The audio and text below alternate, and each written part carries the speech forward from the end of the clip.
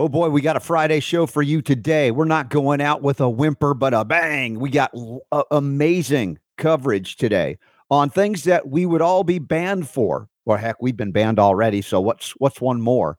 Dr. Richard Fleming joins us. Yeah, we'll talk about the gain-of-function stuff as a bioweapon.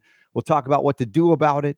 And then our good pal, our old buddy, haven't heard from him in a while, Dr. Rashid Buttar is back. Dr. Buttar is back, and we're going to talk about accessing the Advanced Medicine Conference speakers, all the talks, with a special deal today. You want to pay attention to that. And boy, this is going to be great. Thank you all for being here. I'll see you tomorrow in Pittsburgh as well on the way out the door after the show. But for right now, let's get this healing party started. The Robert Scott Bell Show is on.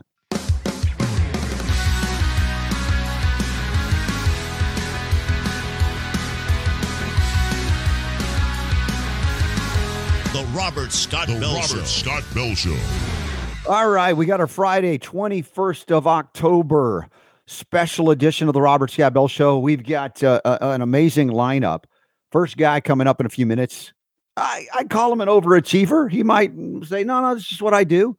Come on, PhD, MD, JD, right? Come on, give us all a break here. But no, he's a great guy, Dr. Richard Fleming. Looking forward to having him on. And then Dr. Rashid Buttar, if his redneck internet cooperates. Send a prayer for that. But first, as we crank up the broadcast, it's just about time to head out to Pittsburgh for our friends at the Health Hut that are hosting me and a number of others, including my friend, Dr. James Lyons Weiler. Dr. Jack's going to be there. We're going to be doing some presenting for a Health and Freedom Expo out there for the Health Hut stores, Beaver Falls, Pennsylvania, outside of Pittsburgh. So looking forward to seeing everybody there. All the VIP tickets have sold out. There are a few tickets remaining. I hope to see you there. It's going to be an empowering event. We don't shirk our responsibility to speak out and tell it like it is. And what have I been saying about what it is going on at ACIP and CDC? The entirety of the emergency use authorization era of declared emergency over a scamdemic has been about the enrichment of the pharmaceutical church, the dangerous death cult known as the Church of Pharmaceutical Mysticism, and their mRNA injection technologies that they're wrongly calling vaccines are devastating and more deadly than the initial gain of function unleashed on the planet. In fact, that was always the thing. Scare people enough that we can rush into the artificial monopoly medical marketplace, a shot that will carry no liability under emergency, and then eventually get it on the CDC's recommended childhood vaccine schedule so that it will carry over for when the emergency ends, at least this one, that it'll still maintain liability protection, that there will be no harm coming to the makers of Comirnaty, Spikevax, or whatever else they throw down the line, because it falls under the National Vaccine Injury Compensation Program. What you have is something I've been telling you for years and years and years, except it's become more overt. A hot war. An overt, direct declaration of war on you and your children. A dangerous and deadly injection that alters DNA protein synthesis, that doesn't stop, there's no end point, that ends up anywhere and everywhere in the body, that is facilitating, call it an adverse event. I mean, my gosh, the whole shot is an adverse event. Injected into young people, resulting in damage to their heart. Even the myocarditis is not a normal myocarditis, if you could say myocarditis is normal. It's damage to the heart that doesn't recover, heal, if at all, unless you know what to do. And even then, it's a challenge. Your shadow government, your puppet government, your deep state that has taken over your government that you think you still have, a government of the people, by the people, and for the people, no longer exists. Based on the existence of the Centers for Disease Creation and Promotion, the CDC&P. The ACIP committee, a rubber stamp approval thing. Basically, these are sycophants within a death cult. And they are coming for your kids. They've been coming for your kids for years. Now, what happens is that the medical indoctrination is so intense and severe, certainly in terms of the medical profession itself and the people in it, the MDs. the PhDs, the nurses, all of those licensed especially, have fallen prey to a program that has them devoid of critical thinking skills, because if they were thinking critically through medical school, they would never have become a medical doctor. Or they would just have to put their head down and pretend to agree with everything they're told until they wake up and then find out that their licenses are at risk the moment they ask questions about any vaccine, least of all the thing that isn't a vaccine called an mRNA injection. And so they've approved basically the FDA so-called approval of a jab that is still under clinical investigation for the next 3 or 4 years at least. How is that possible? Because they don't care about you. They don't care about there's rule of law. That doesn't exist in the oligarchy. Which brings up the other aspect of voting. As much as I'd like to see a flip from the Dem control to the Republican control, do the Republicans who are running and that may get elected and may take over Congress, do they understand the administrative state that they're going to have to deal with? The thing that supersedes any vote and any winning candidate going into making an actual change. Now, who knows about that? Jonathan Emore does. He set up an exploratory committee to run for the United States Senate out of Virginia to defeat Tim Kaine in 2 years. If he raises the money, he has my full endorsement support because he knows what's up. He knows what's going on. He's been battling it in the courts and realized the courts, even if they put an edict out, a mandate or a prohibition to the oligarchy, in this case, the FDA, for instance, the FDA goes, that's very nice, and then continues doing what it was doing before. Doesn't matter what the courts say. We've got an out of control, not even government, basically, a criminal enterprise, completely sold to the highest bidder. That highest bidder is largely the pharmaceutical industrial complex, which even owns the medical, and let's say the military industrial complex, as evidenced by the armed forces, the various armed forces going, hey, all in, mandating experimental injections, Army, Air Force, Navy, Marines, Coast Guard. People have sold their soul to Satan. Demonic is an understatement. Allopathic medicine is the medicine of the devil. I've said that many times. You're like, what are you talking about, Robert? Look, what is it doing? It's the third leading cause of death. No, I argue at this point, it's obviously the first leading cause of death because it causes the second and first leading cause of death. Iatrogenic intervention. Yeah, that's what we're doing today, Super Don. Yes, it is intense. But after the approval, so-called approval from ACIP to CDC to put it on the schedule, how else am I going to open this thing but acknowledge that they are coming to terminate your kids? If they can't outright kill them, they make them infertile. So you can't have more kids. The population reduction agenda, not enough of you are having abortions, apparently. So they want to abort your kids that are already here. How are they going to do it? mRNA injections.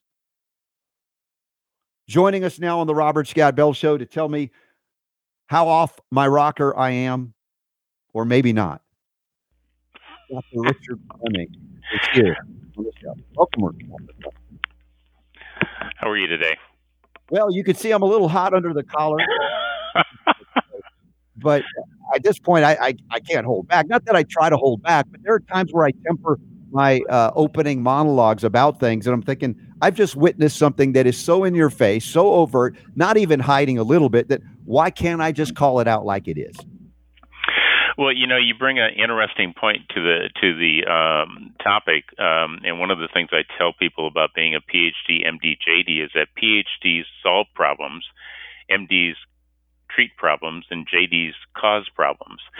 So the medical community, to be a really good medical doctor does not require a skill set of being able to solve a problem. It requires the ability to memorize vast amounts of information, put a picture together from what the patient tells you and what the tests show you, and then to make treatment recommendations. So in no way does that suggest that puts you in a good position for solving a problem. I was a medical student when HIV hit the scenes, and I can tell you that one of the distinctions that I mark between today and that era, if you will, is that we saw people come in with a disease that we did not fully understand, but we treated them based upon their symptoms. If there was a breathing problem, we treated that. If there was an infection with a certain type of organism, we treated that.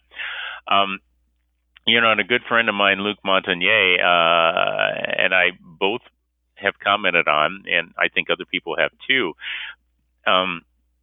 including Carrie Mullis, which is that the presence of HIV, the virus, did not mean you would necessarily have the disease AIDS, but it was certainly one of the potential predisposing factors to it. Mm-hmm.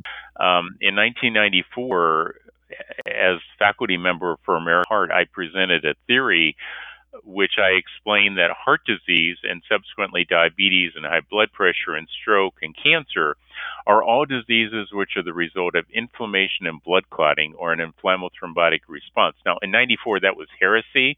I've heard a lot of people talk about that theory as if they understand it, but clearly they didn't, because they didn't apply it in this situation. And I introduced in that theory in 94 that viruses and bacteria are two of the precipitating roles, but also present in that are fats, which is what the lipid nanoparticles are in the vaccines. They are fats, and we know that the lipid nanoparticles themselves produce inflammation and blood clotting.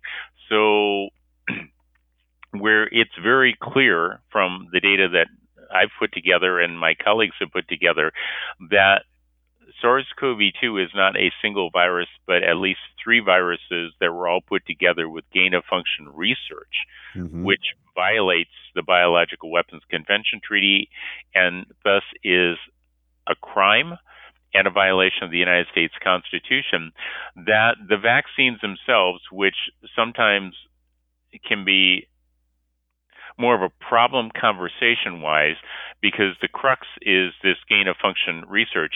If the viruses are, in fact, biological weapons, then encoding that biological weapon and injecting it into people is doing nothing more than injecting the critical genetic bioweapon sequence of the biological weapon, which is why I wrote the book back in it was either 2020 or 2021 where I began looking at this and said, is COVID-19 a bioweapon, a scientific and forensic investigation? So you can decide. But over the course of the last 34 months now, it is very clear that these are biological weapons that were paid for by a number of countries, including the United States. They were paid for, more than half of which was paid for by both NIAID and the Department of Defense. And they got out in Wuhan, China, and they have had a consequence. But the biggest harm, the reason for 1 million deaths, is because that inflammation and blood clotting was never treated. The medical community, particularly the younger people in the medical community, are trained differently than my era was, where, we put in long hours that were meant to exhaust us and push us to the limit, so that when we would see something when we were at our limit, we wouldn't make the same mistakes that we did in our training, in our learning curve. And we saw a system that has been watered down, softened, if you will, with people that were not ready for this type of disaster to happen, and responded not only by not treating the inflammation and blood clotting, but by using ventilators incorrectly. And it's not that ventilators may or may not have been helpful, but they were set incorrectly. And this is data that everybody should have already wrapped their brains around, because it was published in the early 2000s, and they gave twice as much volume of air on the ventilator with each respiration as they should have. And the published reports had already shown that would kill people. And so, how do they not figure this out, Dr. Fleming? Honestly, it just annoys me to no end that I'm embarrassed for people with medical degrees that they can't figure this out in the literature, much less the idea that, hey, I wonder why the blood is not able to carry oxygen like it was. Maybe we just turn a garden. Oh, how about a fire hose worth of this stuff in there and blow up cells due to the pressure alone? Well, I think you may have seen on my website, on FlemingMethod.com, I've posted research that we did where we took the vaccines and added them directly to human blood. And when you do that, we've tried to get that published, and this is the hardest I've had to try to get something published in my life. I mean, I've got something like over 500 published papers, and I can't get this published, and the response is always, well, if we publish this, it will call into question the vaccines. And my response is, that's Damn the straight. idea. That's Yes. the idea. If you have something that desaturates the blood, takes its oxygen carrying capacity away, and causes blood clotting, you might want to think about whether that's a good idea. You might want to, on the vaccines, you might want to do what I've tried to tell people for more than 2 years now. If you go to the emergency use authorization documents and you ask the fundamental questions from the data that's in those documents, do those vaccines statistically reduce the instance of people becoming sick enough to develop the disease COVID or die? The answer from the EUA documents is they do not. So why we have promoted the use of something that has been shown not to reduce the risk of the disease and death, and yet we know has caused tens of thousands of deaths and hundreds of thousands of injuries. Yes. I've watched these documents and presentations by the FDA, and these are hours of my life I'm never going to get back, because I watched waiting for scientists and physicians to see if they would ask the fundamental questions, which is statistically, does that make a difference? And the answer is it does not. And the VAERS data is compelling. I don't think we need to ask whether the VAERS underreports. You know, is it 1% or 10%? It's already been established. If I have to add one or two zeros behind the number to impress you, then we should just stop talking, because if 30-some thousand deaths and hundreds of thousands of injuries is not enough, then my fundamental question is, what happened to American society between the 1970s, when the swine flu vaccine was pulled for 52 deaths, and 2022, where 31 plus thousand deaths is not enough to cause pause. And why you would want to put that into the vaccine schedule of children, the only answer I can come up to, and I credit Bobby Kennedy for making me aware of this, because as a JD, I was not aware of this, but Bobby Kennedy did an excellent podcast. He's got a video out there now that I encourage people to go watch, because it's still free and available, I think, for the next week. But Bobby Kennedy pointed out correctly that once a vaccine is put on the children's vaccine schedule, it removes all legal liability from the vaccines. I'm not anti-vaccine. I'm anti-stupid. Okay. Yeah. Well, you and Dr. Buttar have said that, Dr. Fleming. I'm with you there. Yeah. The concept and idea of vaccination, I get. All right. I'm a homeopath. Yeah. I do it differently, but I understand the concept. But to apply it in this way, mRNA technology is clearly not the antigen antibody kind of intent. It is completely bizarre and twisted. And I'm, left with the doctors that still don't see this. Are they incompetent, or are they nefarious in their intent? Well, no, I think so. For a lot of the medical doctors, again, that's why I said MDs aren't the training set and the tool set needed to be an MD is someone who can memorize large amounts of material and regurgitate it in an emergency, not problem thinkers. They don't. That's what a PhD does. You get your PhD by doing your thesis in something, which shows that you can take something that's never been solved and solve it. That's the function. That's why you get your thesis and why you get your doctorate. That's not the MD role. The MD role is to provide that protection. Why, however, they didn't do a better job of understanding my inflammation theory, which they all talk about like they got it down, or the ventilators, is beyond me. But what I will say is that we've entered a new era, because on the 8th of September, let's back up. In 2020, I did a research project, a national clinical trial with 1,800 people, that we actually used a patent that I have that can measure what's going on inside the body with a variety of treatments, and showed what treatments worked, what treatments didn't work, in what combination they worked, in what combination they were harmful. I published that paper. It didn't get a lot of attention. It didn't get the top peer journal. But on the 8th of September at the American Society of Nuclear Cardiology Conference, this is the first major medical conference, now that we're all meeting again, that presented this type of data. And the physicians who went by and looked at this information did not say, well, wait a minute, Fleming, these drugs don't work. Their response was, oh my, they work. Wow, okay. So it's getting out to the medical community, and there's another paper that's going to be published in a major journal soon looking at human papillomavirus, and that paper is going to raise awareness, not only the concerns for that virus causing heart disease, but the fact that we published data showing treatments for this virus and reminding everybody of the original theory that I introduced at American Heart in 94, then published in a textbook in 99, that it's inflammation and blood clotting, not just cytokines. It's a whole bunch of things beyond that. Cytokines are only part of the puzzle, not the entire puzzle. So we know that the paradigm is shifting. We know the medical community is responding to the real data. This is helpful for that. But the real problem here is that the people in power, Fauci and the other people with decades of funding, went out there and developed biological weapons that got out, that caused harm, and they didn't own up to it and fess up to it and let us know the danger, and allowed 1 million Americans to die and 7 million people around the world to die and hundreds of thousands of people to be injured.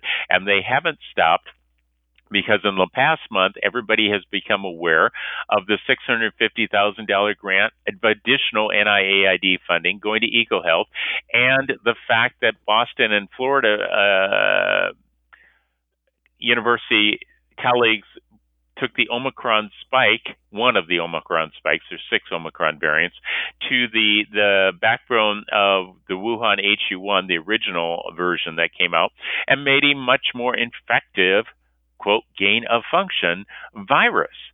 So they're right in the face of people. They are continuing to do this gain of function, pretending it doesn't exist, knowing it's a crime. And the only way to stop it is to hold these people criminally accountable, which means a real grand jury, not the general, let's go on social media and talk about having a grand jury of peers, because there is no such thing. A grand jury is a specific group of people in every state and every jurisdiction. We're prosecuting attorneys, not regular attorneys like myself, prosecuting attorneys, you know, the ones that work for the government on behalf of the people. For these guys have to, and gals, have to take it to real grand juries, and we've done all the legwork. We've put together the evidence that shows the funding, the 2 patents that matter, that show that the U.S. government owns the patent for the furin cleavage site, and that the spike proteins have been modified. I mean, Fauci saying that NIAID doesn't fund research of gain of function on coronaviruses. That one patent shows that he committed perjury. And all the published papers that show the paper trail. And then if you go to FlemingMethod.com, you too, with a little bit of training, can walk through the gain of function sequences and see how these 3 viruses actually match what's called SARS-CoV-2. And these 3 viruses were built and designed for money from the U.S. government, with Ralph Barrick at the University of North Carolina, Shi Zheng Li at the Wuhan Institute of Virology, through Peter Daszak at EcoHealth, and a number of other universities around the country. This gain of function research is, for the production of biological weapons, is illegal. It's criminal. It violates the Biological Weapons Convention Treaty, and because of that, it violates Article 6 of the United States Constitution. These are federal crimes. Now, we know the federal attorney general is not going to prosecute Fauci and Collins and Gates and these people. However, and they can't, because they're going to have to be the defense attorney when these people get taken to criminal court. However, the 9th and 10th Amendments to the U.S. Constitution give that power to the states attorney generals and the state district attorneys. So 10letters.org is a way for people to do what they have been asking. What can we do? What you can do is you can go on to 10, the number 10 letters, letters.org. You go on there, you can put in your name, your address, your state. It will generate a cover letter to your attorney general and your governor. And it will also include a 5-page document that you can download as well to mail in that states all the crimes that have been committed, both federally and at the state level. And at the state level, where everybody has been affected, these mean murder, attempted murder, manslaughter, reckless manslaughter, false imprisonment, assault, coercion, and perjury. I mean, none of these are little crimes, and these people are showing they will continue to do this until they are held legally accountable.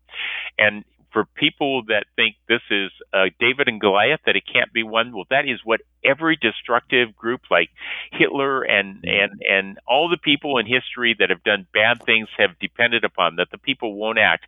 But our founding fathers put together documents and a system that allows this country to act. And all the people need to do is go to 10letters.org, fill out the material, print it, mail it in, and send it off to everybody they know. It's called 10 letters because we want you to send it to 10 more people and have them send it in and have them send it to 10 more people. Send it to everybody you know. Inundate these attorney generals. For the attorney generals who do want to act, it will show them the American people are behind them. And for the cowards that are too unwilling to act, we will embarrass the blazes out of them. And just like Nuremberg, although this is not Nuremberg 2, just like Nuremberg, because these are crimes against America and then crimes against humanity. But I want people to wrap their brains around that. These are crimes against the United States of America first and foremost by these people. They took our money, our institutions, our knowledge, and they manipulated it and built weapons that harmed us and the rest of the world. These are crimes against America and then crimes against humanity, and these people need to be held legally accountable. At a minimum, they need to be in prison, and at the most, well, use your imagination. Dr. Richard Fleming is our guest this hour, FlemingMethod.com. Also, the 10letters.org website is also linked up in the show notes at robertscottbell.com. Is there any benefit to filing these papers, even in miscellaneous documents, to put them on the record so they can't be denied, let's say in any court action? So in these documents, we have not only the materials, we have an affidavit which lists all the crimes they've done. We have the book, which lays out all the money trail. And I have a deposition that I've given under oath to an attorney that has argued before the Supreme Court of the United States and won, by a real court reporter identified on this deposition, a real court reporter in the state of Texas, with my permission to use in any court of law or any proceeding in the country. And we are bringing over Dr. Kevin McCarran, who is one of the world premier neurobiologists and animal prion specialists. He's coming to the United States. We have Charles Rixey, who a year and a half ago told me I was a conspiracy theorist, and now says he has the military documents to prove, and he's a WMD instructor had been for the military. We have Johanna Deinert, who is a physician who's dealt with this in Germany. We have Andrew Huff, who worked at EcoHealth and helped to write these grants, so he has firsthand knowledge of the actual monies exchanged and what the purpose was. All of this material is available. It's out there. It's been put on the internet. I've put it on my site. I've put it on Rumble. I have put it in backup documents to so many people, should something happen to me, that material is still available. We're going after these people. This is not about me. This is not about any of us. This is about the country, and this is about holding the criminals that have done this accountable. And it's about holding these cowards to account. And I mean also those people that you're appealing to in terms of attorneys general, et cetera, that are unwilling because they're afraid for their very lives, much less their jobs. I mean, this is the stuff people lose their lives over because it brings the cabal down. the criminal cabal, the elements, all of that. But again, in the lead up to the Nazi Germany experiment in the 20th century into the Holocaust and all the millions that died there, it was about people that would not speak up when there was a capacity to do so, and perhaps to curtail the worst of where it went. And we're seeing right now that trend is unfortunately within government very obvious. The question is, will the people do as you have described today? Take the information that you're making available that we have linked up and follow through on it to let those cowards know that they've got backup and perhaps they can grow a pair and do the right thing, as opposed to continue this devastating death machine via their silent complicity. Remember, the first people that Hitler put in concentration camps were not the Jews. It was the PhDs and the MDs that opposed him. He Correct. took the people out and he silenced them. Sound familiar? Mm-hmm. Then he put the people in there that he didn't like. Sound familiar? And those trials that were held afterwards that they all thought they were so invincible, they weren't just the Nazi elite. They weren't just the government officials.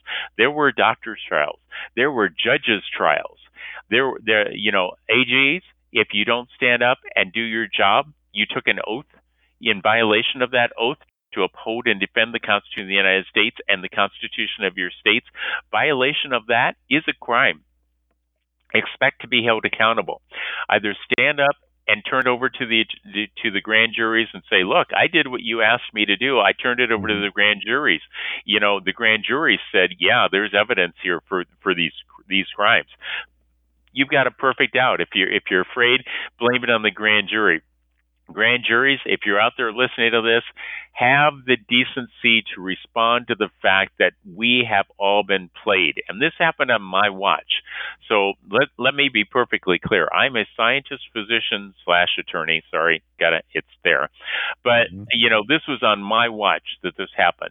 So I feel responsibility for this, and I have to make a decision every day I get up to look at the mirror and the man that's there, to think about my parents, my ancestors, the people that I owe a responsibility to, including my children and my potential future grandchildren. Mm-hmm. And my obligation is to say, this got by me on my watch. It got by all of us. And now it's time to say, but we figured it out, and we will not go quietly into that good night. We will hold these people accountable. We will take back medicine and science and this country that has been hijacked by these people. And the difference is that these hijackers don't care if we all arrive at the destiny together. All they care about is whether they arrive at the destiny together. And for all the questions about vaccines and masking and the medications and all that, the reality is most people who responded because they thought this was the right thing to do. They were trying to protect people they loved or trying to do the right thing as citizens. Well, guess what? As citizens, the right thing now is to hold these criminals accountable. And once the indictments begin, this will change the conversation going on in the United States and around the world, because people will be able to look at that and go, wait a minute. Dr. There's Fleming, also evidence that they committed crimes. Now it changes the conversations we can all have with each other, with our friends that need to be done. Right. Moving forward, also, we've got to establish these so-called medical institutions, whether they be in the scientific research intelligentsia. We know the PhD community doesn't get grants approved unless they explore things within a box, particularly. And those people who dared to question things outside the box, like Professor Peter Duesberg out of UC Berkeley, he was ostracized. He was Duesberg before there was somebody that was Wakefielded, right? The idea that they can take these people out of that ability to be good scientists as well. I mean, I had the same thing happen to me. That's my federal court case that happened, where I called Big Pharma on the fact that they were over-radiating people and exposing the people to radiation and undermining the validity of the test. So they did to me what they did to Wakefield, which they did to Duesberg. I mean, this is what you get opposing the system. History repeats. Semmelweis. Go back to Semmelweis, Copernicus, Galileo. This is really the limiting, if they can, of a consciousness shift and awareness, a connection to, I would argue, the divine, our true home and our true source of all wisdom and healing. That is our divinity. And part of this is establishing that these institutions of higher indoctrination, especially right now, the dominant allopathic viewpoint of the world, since at least the Flexner Report of 1910, has corrupted the ability of doctors to be healers and teachers. Our system has been hijacked. Oh, completely. And so what we're dealing with is a fundamental philosophical flaw in medicine of collectivism at its root. And that includes the vaccine paradigm wrongly applied, that we have this thing called herd immunity. We're not a bunch of moo cows. You only get sick as an individual. You get well as an individual. And the whole idea of transfer of these things and that we can prevent them by wearing masks, that's like trying to stop a mosquito with a chain link fence, is absurd. Absolutely absurd. And we've got an entire intelligent class of people that are not stupid. I know that. It takes a lot to get to a degree that high. At the same time, you abandon critical thinking skills in order to achieve it. And then you find out that if you sway a little bit this way or that way to ask questions about it, you will be drummed out of the profession. And all of that debt that they threw on you to get through medical school will be unable to be repaid, because then they take away your ability to earn a living. So much of this is corrupted to control the minds, the bodies, and the spirits of these people. And then the people who are not degreed in the medical realm are afraid for their lives because they've been programmed to believe that germs are the cause of disease, rather than the result of preceding dis-ease, imbalance within the body, every system, every organ, every cell, and the microbiome itself, much less a virome. So we've got a lot of growing up to do, a lot of maturation to have happen, to not look to these higher institutions to save us, because they're the ones that have been corrupting us because they got corrupted. Yeah, I remember the people that were very excited about me getting into medical school, and they were a very good generation of people. And I watched the people that, many of them who trained me, not all of them, but some of them at least, that trained me, were the people that usurped power because nobody else was stepping up. And they were a group of people that really wanted and coveted that power and manipulated it. And it was hard going through that system to a certain extent, but the reality is we have good systems in place with bad people running many of them, and we need to take those systems back. We have to critically look at what's happening in our systems. I mean, I resigned as a reviewer from Lancet, which is a coveted position to have, but I resigned from it after that zoonotic paper came out where they tried to pretend that this was a naturally occurring virus. And I sent in my resignation, and I'm sure nobody cried about it, but that was the very best I could do. There's a lot of good in this system. We're not throwing the system out. We are cleaning it up. And I guess, we have our own swamp that needs to be flushed and given a nice colonic, if you will. Well, you so remember, like we all do, of the statement, power corrupts, absolute power corrupts absolutely. Yeah. And, the power in the system, if you will, the centralizing of all knowledge and the control of that knowledge is the corruption. It's the starting point, the ending point. You remove the power from it, and then suddenly now you have the free flow of ideas, the challenging, the debate, the discussion that says, no, you don't control the information. I got some information over here that contradicts your information. We need, if you're sincere about your scientific endeavors, let's get together and hash this out and put this to the test. The hypotheses that work, they don't, whatever. And that is something that when I talk about institutions and or systems, as long as that there's one system, like a Vatican of science, for instance, it's going to, by definition, be corrupt. And anytime the government then says, here, I will send some money this way to incentivize something, it's already corrupted, because it's not coming from the minds of those who are connected to that divinity, if you will, that gives us inspiration to innovate and to find out and really truly discover what makes this planet, this world, this universe tick.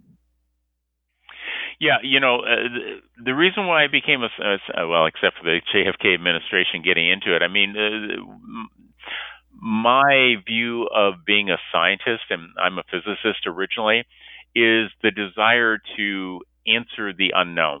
Mm-hmm. I mean, I still think of that as an extremely pure thing. That's the high ideal. I love that. I live for that stuff. It's awesome. And I actually abandoned some of the research I did early on because I had to make a decision that what I wanted to do was generating so much power that it was very useful for what I wanted to do, but I could also see it being used for a very nefarious reason. Yeah. And for that reason, I buried much of my research, and I'm pleased to say that people don't seem to have been smart enough to pick up on it since then. And that's, I guess, good for humanity or bad, depending upon the point of view. But the purity of science is that inquisitive characteristic of trying to make the world a better place, trying to understand more of the universe. I sometimes tease people because physics is what I consider the only pure science, with all the rest of them kind of blundering along at their own rate. Mm-hmm. So I consider the creator actually a physicist. I guess that's why I ended up where I'm at. I don't know. Well, what you've acknowledged as well is that science without consciousness or the connection to the divine is highly destructive. And that was your concern about your research. Is like, well, it would be used to destroy rather than to do that which you had intended to do with it. And that, again, is indicative of your state of consciousness, which I respect immensely. And the fact that you're on my show engaging in this discussion it's refreshing, to say the least. This should be the norm, this kind of ability to communicate at this level. I always try to explain to my students, my medical students, be they students, residents, fellows, interns, whatever, that they need to make some clear, concise decision about what they're doing in certain medical scenarios. And because I helped to write the ACLS, the Advanced Cardiac Life Support Protocols, early on in life, I always tell them that, about 10% of the time, those protocols actually will kill people. And so there's this above that level of education and training that you get to learn when not to apply the standard and to realize you need a different standard. But we can't teach that to everybody, apparently, so it limits. But I always explain to my residents, fellows, look, what you do for your patient, you should, in your mind, say, this is what I would do for my mom, my dad, my sister, my brother, my husband, my wife, my children.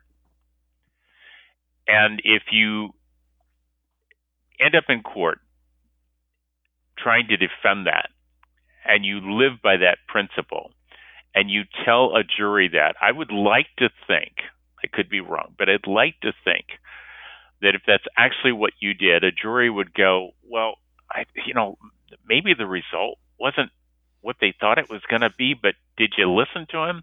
He said it's what he would have done for his mom or his dad or the people that are important. I mean, clearly there's nothing nefarious in that type of approach. And bad things can happen. But the reality was what happened this time around, they didn't read my theory on inflammation and heart disease. They mouth it a lot, but they didn't read it. They didn't read the three major papers that were published by the committees that knew how to use ventilators and published them in the early 2000s and said, look, if you've got somebody with this swelling going on in their lungs, it's called acute respiratory distress syndrome. Every time you give them a breath from the machine called a tidal volume, it has to be half of what you would normally give somebody, or you will cause more damage and you'll kill the people. Not having that information that they should have had and just giving lip service to it produced a group of doctors that were not ready for a crisis when it was handed to them. And the results I think obvious. I think they should have studied physics, and then they would have figured it out without being told. Well, it does take a little bit more, I understand, to get into physics, and maybe not the degree that most people like. But, it was there in the education and training. So why didn't they get it? Why didn't they apply it? And I don't get that. That part I don't get. I can come up with lots of other excuses for different things, but that I don't get. And we're not here to make Yeah. excuses for anyone. And look, I've acknowledged things that I got wrong, and you have as well. And that's to the credit. And that's what we would ask of those physicians, and many are waking up, and nurses as well, and really looking back with much regret and sorrow as to the injuries and deaths that they may have contributed to inadvertently. But I'll respect those people that will say, you know what, I was duped, I was played. We've all been duped and played at one point or many points in our life. And so the question is, do we condemn them forever? No. Forgiveness is the first step in making that next road a lot better, healthier, happier, and without all of this unnecessary death. Yet we must, as you point out in this interview today, hold them to account as well for the responsibility they must take. If not in this life, they'll get it in the next. But the idea here is liability is the thing that is the only thing perhaps that keeps people from teetering onto the side of full-blown evil. Yeah, well, it's very clear that Anthony Fauci and Bill Gates and Collins and the rest of these people have no belief that they're going to be held accountable. And I'm here to say that with 10letters.org and people standing up, they're in for a surprise. And rightly so. Look, I'm not going to be on the jury, and I can't be the attorney because I'm not a prosecuting attorney. And as an expert witness, well, I can't be an attorney and an expert witness. And it's going to be up to the juries to decide the fate of these people. But I think it's time that the attorney generals and the governors put pressure on these attorney generals to step up and do their jobs that they took an oath to. I mean, I've taken oaths, obviously, as a physician. I mean, we don't have it's not a PhD oath. I've taken an oath as an attorney. The reality is we take oaths to people, and as I have on FlemingMethod.com, there's two types of oaths. There's oaths that people take that they don't intend to uphold, and there's oaths they take that they intend to uphold. And when you take an oath to uphold and defend the Constitution of the United States, to protect the people against all enemies, foreign and domestic, by God, you'd better mean that. Yeah. My parents had tears in their eyes when I took my Hippocratic oath. And these attorney generals need to honor the oath. Or they need to resign. They need to resign and get out of the way. Exactly. Right. And you can't hold the President of the United States guilty of a civil action that they take as President of the United States, but you can hold them guilty of criminal actions as president. And if you take an oath as President of the United States to uphold and defend the Constitution of the United States, and you violate a treaty, the Biological Weapons Convention Treaty, the International Covenant on Civil and Political Rights Treaty, Nuremberg, and the Declaration of Helsinki, you have violated your oath and you have committed treason, and you should be held criminally accountable. Dr. Richard Fleming, agree 100%. And I appreciate you so much for all that you're doing and what you stand for. I'm glad we're connecting here on the show. And again, everything's linked up in the notes. Thanks to Super Don at robertscottbell.com. If you're in the chat room /listen, please share the show. We do not make good algorithm. Or they don't allow good algorithm for us. So you have to share it. Otherwise, people don't discover it. We've been banned on a number of platforms and deplatformed, in fact. But there are a number that we are still available to reach out to the world. And Dr. Richard Fleming, are you doing any events out in that so-called real world beyond the virtual things that we do together? Well, we just did one in New Jersey and Pennsylvania, and then we went down to Alabama. We are scheduling a whole series of them in November. We tend not to tell people, unfortunately, we're not telling people too much in advance because we're actually, a number of the events that I've been to, we're being tracked and monitored by people, and folks are showing up. So we have all sorts of security issues that have now been a real problem.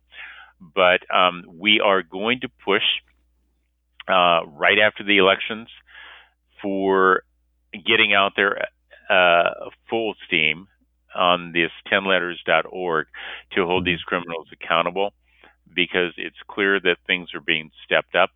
And it's also clear that unless we do this, they're going to continue to do it. So we will be announcing a number of venues at the beginning of November that we're going to get out there, and we're going to go wherever we need to go, whether it's on Zoom or in person, to push this. In fact, my goal will be to personally appear with people like Senator Dr. Rand Paul and Ron Johnson and the others, if they will do this for us, to have a live filming of us walking 10letters.org to the attorney generals in their states and demanding that these people do their job that they've sworn to do. And anybody who wants to put together these types of events, please let us know. And Nasha Nisha at Crimes Against Humanity Tour is another way to let us know, because they tend to filter through the mail to put these events together, and in addition to providing some protection for me on people getting access through. So, yeah. Well, Dr. Richard Fleming, go with God is what I can say in all that you do. And that's the ultimate protection that can navigate us through, it could be argued, a very dangerous terrain right now for speaking this truth to a power that does not want to relinquish that power. But their power is not from God. Their power is from sucking the energy of fear from people that they've induced into that state. And that's not what we do here on the Robert Scott Bell Show. And that's not what you do, Dr. Fleming, I can tell. Thank you. Yeah. Thank you. God bless you. We'll have you on anytime. So that's Dr. Richard Fleming on the Robert Scott Bell Show. If you guys aren't getting the newsletter, I don't know what you're doing. You certainly haven't texted RSB to 22828. It's that easy. Yes, right now. Get your phone out. Unless you're driving, of course. 22828, and then text my initials, RSB. And in return, you'll get a text just asking for your email, and that'll get you plugged in to the daily newsletter here, so you can see what's going on, what's coming up, the important events of the day, much less the news items of the day that are curated by our humble and lovable Super Don. And, that includes today's notes with all the things that we talked about with Dr. Fleming, 10letters.org and more. And, wow, what a powerful hour that was. And he didn't shirk from any of it. I didn't think he would, but that's pretty profound. There are a lot of people out there that are stepping it up. You don't hear about them in the mainstream news unless they're denigrated or they're called disinformation, whatever's. And we know that the information that we're providing, that they're providing, that we highlight and spotlight is anything but disinformation. It's the information that's empowering to you to see through the lies and deceit and the fear mongering, which is why we've been banned on on so many sites. And so many of our friends have too. So keep sharing the show, keep plugging away. We're now on Rumble as well, and various sites that we can get out to. So thank you for that. All right. So let's see. Tomorrow, Pittsburgh. For those of you listening or watching live on the 21st, the 22nd of October, we'll be in Pittsburgh, PA, Beaver Falls, technically the Health Hut big event. Almost sold out. All the VIP tickets have been sold out. Looking forward to joining you there. Shout out to my friends in the Pittsburgh area. Hope to get to see all y'all. It's a very quick trip. And then back, and then we're heading, the next big event that I know of, unless I can find my way to the Clay Clark event in Missouri coming up. But for sure, the Red Pill Expo, G. Edward Griffin's Red Pill Expo. That's happening Salt Lake City, November 12th and 13th. Salt Palace Convention Center. Love to see you there. It streams online. Those are linked up as well. Hour 2, we've scheduled there it is, upcoming events, Red Pill Expo. Hour 2, we've scheduled our buddy, Dr. Rashid Buttar. We pray that his redneck internet is not so red or neck and that we can connect and be fine. But this is the risk we're willing to go to get the information out to you. So Super D, how you doing, my brother? You got the notes up, looking good. Dude, I just had to get out of the way for that whole hour. It was just like, holy crap. Yeah. So yeah, and you notice he didn't cower at all in the intensity that I brought. It wasn't directed at him, honestly. It was honestly the response to the ACIP, the CDC at this point to call it out. Not that I've not ever done that before. I've certainly done that before. But it's like every once in a while you go, hey, look at this. It's like grabbing somebody by the collar and going, dude, or rubbing a dog's nose in poop going, what are you doing? How are you still supporting these people as if they have legitimacy? They're after your children, debilitating them, destroying them, killing them, making them all of that. And that's not hyperbole. That's not exaggeration. Whether they're ignorant of it, it's debatable. But the end result is clear at this point. Or maybe not, Super Don. What say you? Crystal. Okay. All right. Crystal poop. Crystal clear. Crystal. All right. We got let's see, a question of the day. We're going to get to that in hour 2. We'll do that next hour. Yeah. Actually, you know what we have is an update. You know, we covered a story a week or two ago about this guy that was in charge of the water system in a town. Yeah. And he had, over the last 10 years or so, gradually lowered the amount of fluoride in the water system. Yeah. And it wasn't discovered until just recently. And people in the town were just flipping out. And it was really bizarre because there was one lady that was quoted in the report, the news report, that was saying, I can't understand how he could have thought that it was okay to do that without us being, informed and us giving informed consent on not having fluoride in our water. Yeah, and who was given informed consent about fluoride being put in their water? Right? Nobody, basically. So this worker who we think is a hero, town employee for years in Vermont, lowered fluoride levels, has resigned. Yeah, he's resigned. Now, is it because he was pressured into doing so? I'm thinking maybe he just kind of said, my work is done here, and now he's going to, go find something else to do that's awesome. Yeah. I don't know. He says here, I guess his name, Kendall Chamberlain. Yes. His resignation letter. Can we get him on the show? I would love to talk to him. That would be a pretty good thing, wouldn't it? Yeah. Yeah. I look at what he's saying here, and of course, the way the language of the article, which is biased for pro-fluoride, they said this, Chamberlain said in his letter of resignation, in a language that at times echoes unfounded reports that have circulated online in recent years. Basically, they're trying to dispute this, not without disputing it, the science that says, hey, fluoride is just toxic poison, don't put it in the water. But this Chamberlain guy says he didn't think the current fluoridation policy is legally required or scientifically sound, and in his opinion, poses unacceptable risks to public health, and he could not be in good conscience party to it. Well, good for him. That's why I think that he's a hero in reality. Good for him. Reducing it, So this is extraordinary. Yeah. All right, y'all check it out. Links are in the show notes. Thanks to SuperDon, robertscottbell.com. Text RSB to 22828 to get the newsletter. I'm going to head to Pittsburgh tomorrow for a big event, a Health Freedom event. And we've got other upcoming events, including the Red Pill Expo, thanks to G. Edward Griffin, November 12th and 13th. We'll talk to Buttar about the next Clay Clark event as well. Maybe I can still get there. I'm just struggling with this one, guys. I know Clay was on the show and he invited me. He said, come on.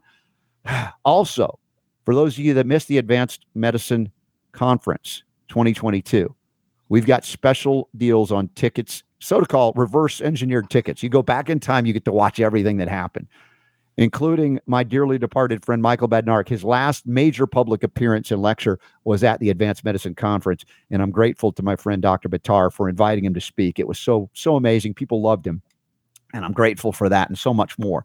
So with that, we're going to take a pause for the top of the hour education break and be back with our good pal, Dr. Rashid Buttar, on the Robert Scott Bell Show, where I remind you simply that the power to heal. I need Buttar to do it. He does it better than me. The power to hurl is yours. That's it.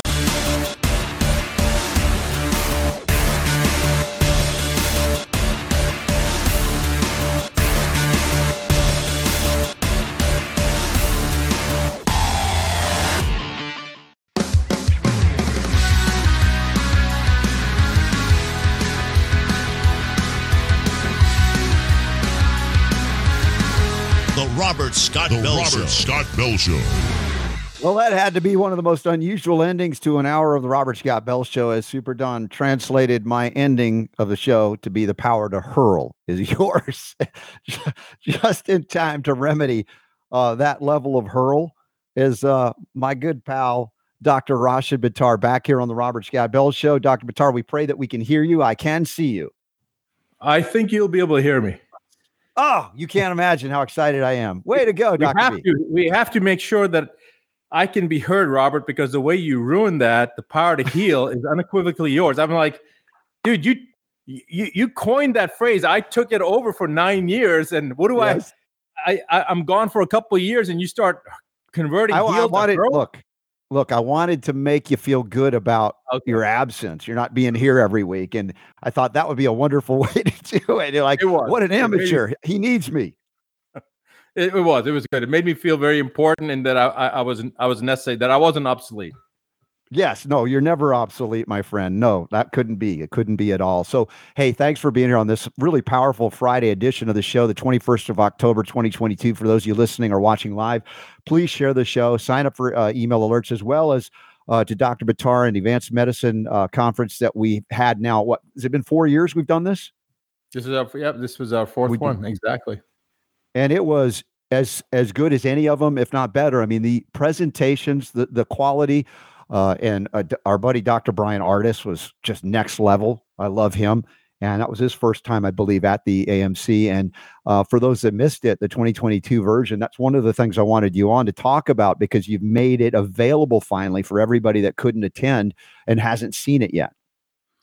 Yeah, actually, Robert, you know what's interesting is that even though the fourth annual AMC was not as well attended as the previous years, the third one, I have had 3 different doctors, 2 of whom were actually presenters at the conference, but a total of 3 physicians that have told me that in their opinion, what they saw last year, or this year, I'm sorry, the fourth one, which was held in San Antonio, that AMC was the most important conference of the last 10 years that they've attended or participated in, which is, it's pretty impressive if one person says it, but 3 different people, and all 3 having doctorates. I was very, very pleased to hear that. And I personally feel, and I don't know whether you would agree with this or not, I mean, you've been at every one of those conferences, that even though perhaps I hope that in the future we'll have even more important information, but this year I believe is going to end up,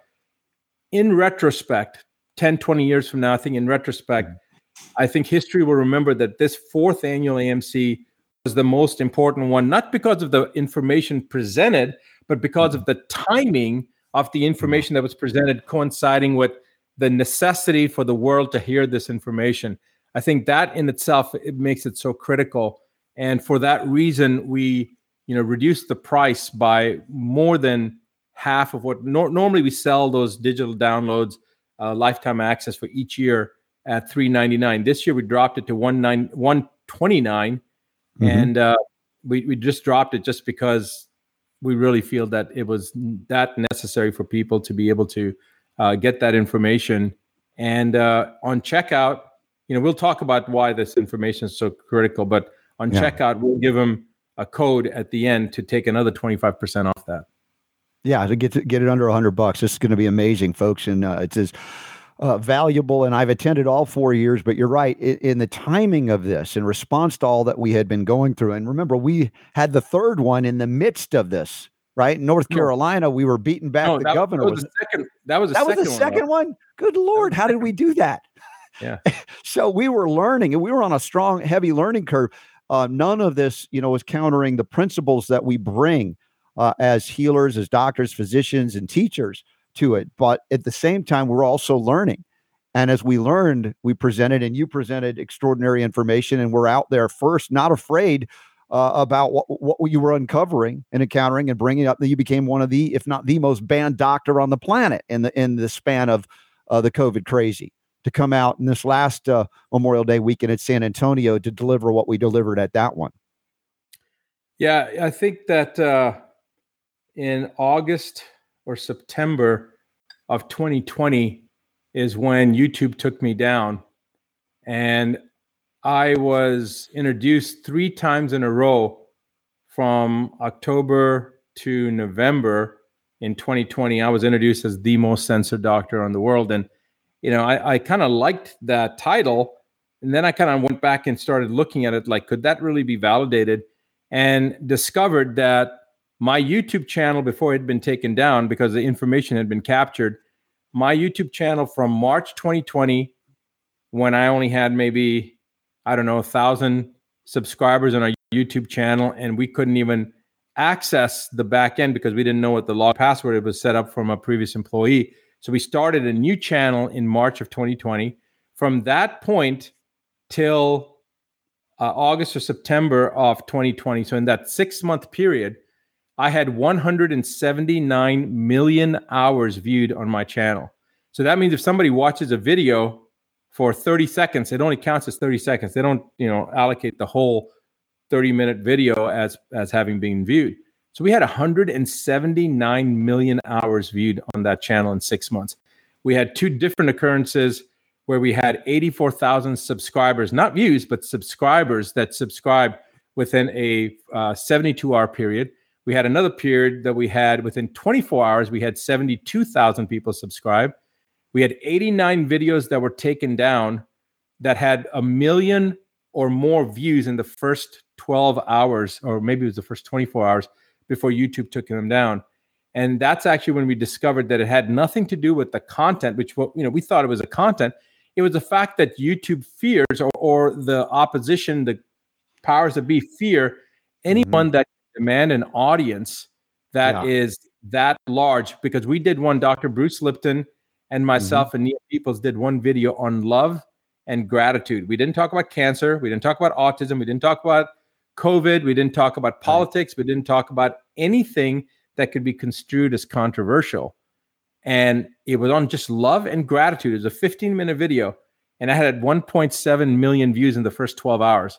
And YouTube took it down. And that's when I realized that they are afraid of anything or anyone that empowers the masses. They don't want information that makes people realize the power that they really have. Well, and that could have more influence than they have over the minds, bodies, and spirits of the people. And you're right. The empowerment aspect is something they fear tremendously because they feed off of our fear, which disempowers us, and they use that energy to control us, to limit us, to enslave us. Yep, that's exactly right. And what was interesting was Patrick Bet-David, who has become a good friend. He has 2 different channels on YouTube that are between 3 and 4 million views, 3 or 4 million subscribers, excuse me. And he was one of the people that interviewed me, and along with many other people that had interviewed me in that 1 year period. And Patrick, I actually arranged for Bobby Kennedy to be in Patrick's show. I arranged for Bobby Kennedy to be on London Real. They'd all interviewed me, and they asked if I had connections with Bobby. And then I talked to Bobby, and I'm like, Bobby, why aren't you doing interviews? And he said, the media won't let me within 20 feet of a microphone. So I said, if I arrange these things, will you do it? And he said, of course. And, we had those things arranged. Well, Patrick came on to my YouTube channel after one of our interviews, and using my login, user password, got into the back of the channel. And he was doing things I have no idea. And probably spent 2 hours with me. And he was shocked. He said, Rashid, what you're doing here right now. And he showed me, he showed me the numbers for ABC, NBC, CBS, CNN, BBC, MSNBC, and Fox. Those are the 7 stations he looked at and showed me their YouTube channels. And he showed me at the point that he was looking at this, he said, you are pulling in more traffic on your YouTube channel than all 7 of these stations combined. And that's when I realized, wow, there's something going on over here. And so that title that I was given of the most censored physician on the planet, I think I just went ahead and carried it. And so a lot of times I've been introduced that way. And I kind of like that. It's that badge of honor, So, and we're working on now making sure that censorship, nobody can control that power to censor anyone. Because history, if all we have to do is look at history, and history shows us that those who censored have always been on the wrong side, and those who were censored have always been on the right side of history. Yeah, isn't that fascinating? The bad guys are clearly out front trying to censor, and it's not even subtle. And yet the government, if you will, was limited by the Constitution. The rights that we share and really enjoy are not because the government provides them or grants it to us. The Constitution was written to limit the government's action against rights that exist or pre-exist government because they come from God, a creator. And that's something that, and another part of the continual lessons that we must learn and remind each of us. Just as I say, the power to heal is yours. It's a reminder for me, just as it is for anybody, to go, hey, you know what? We got to step back in our power. And where's the true source of our power? It's not government. It's not these evildoers. It's not the censors out there. And yet, being a living example to overcome fear. Have a good buddy of mine. He's the world's best courage coach. And I had him on the other day, and we were talking about fear is contagious. And I said, yes, but being courageous is contagious too. And it rhymes, so it's better. Courageous is contagious. And seeing you, Dr. Buttar, not cower in fear is something that inspires me and inspires many people. And I think that, in sense, we think about it in terms of our own kids, or when they have kids one day. Will they remember us and say, thank you, at least you stood up and spoke up and did something while you still could? Or will they spit on our graves to say, you know what, you had an opportunity to speak up. You knew better and you didn't do better. You could have done it. And I want people to think about that in terms of the legacy for their kids, their grandkids yet to be, and great grandkids. Why are we doing it? If it's not for yourself, then let's look about the people that are going to be left behind in a world filled with tyranny, or one that's filled with the love of God and spirit, and the freedom that comes from knowing who we really are and why we're really here. Robert, you saying that just now made me think of, there's a video, and it's a Trump video, but they put it to the song, and I can't remember how the song goes. I've actually got the video on ClickView, but there's a line in the song that is so powerful, and every time I hear it, it makes every hair on the back of my neck stand up. And the line goes, teach the children quietly, for someday sons and daughters will rise up and fight while we stood still. And it is such a powerful statement. And I would like to think that we are the sons and daughters that are rising up because our parents didn't do what they needed to do, or our forefathers, I don't want to go forefathers, because our forefathers did everything that needed to be done. But certain recent ancestry, if you will. We look at our 20th century in the West, in America in particular, and we have to acknowledge, as much as we still love our parents and grandparents, that they fell down on the job in terms of defending liberty. They fell prey to propaganda and even advancements in medicine, not like advanced medicine that we talk about, but absent of spiritual connection to the wisdom that would come and make innovation possible in treatment of disease and prevention of disease. Yeah. But they don't call it advanced medicine. They call it evidence-based medicine. And that evidence-based medicine is based on a double-blind, placebo-controlled, crossover, multi-centered trial. And Robert, you and I have talked about this ad nauseum in the past. But that's I think the power to hurl again. That's the power to hurl, exactly. But I think it's an opportune time to revisit that concept, because I want people to understand, when people, especially doctors, will say, well, are you saying that evidence-based medicine based on double-blind, placebo-controlled, crossover, multi-centered trials is obsolete? Is that what you're trying to say, Dr. Buttar? And what I'm trying to say is that you've got this upside-down world that we've created, where we talk about evidence-based medicine as defined by double-blind, placebo-controlled, crossover, multi-centered trial, but it is based on anything but evidence, right? So let's look at, what does that really mean? Evidence-based medicine, if I'm saying that, Robert, to you, would you not expect that to mean evidence-based medicine would be medicine that's based on the evidence? Wouldn't that be a logical conclusion? It's a reasonable conclusion, but it'd be unreasonable to expect that that's what they really mean. Exactly. That's exactly right. So let's break this down for a moment. All right. Houses are built upon bricks. Similarly, science is built upon facts. But remember that a pile of facts is no more science than a pile of bricks can be called a house. And this is what evidence-based medicine does, is it collects facts. But to collect a bunch of facts and then throw them out there and say, call it science, that is not science. That's like taking a bunch of bricks and throwing them out there and saying, I'm calling it a house. And this is what want to make sure the people understand that evidence-based medicine is not double-blind, placebo-controlled, crossover, multi-center trials. Double-blind, placebo-controlled, crossover, multi-center trials will help you to accumulate facts, but then you need to take those facts and you need to build them into an infrastructure that now allows for science to be there. And so, what's the connective tissue that is necessary to link facts?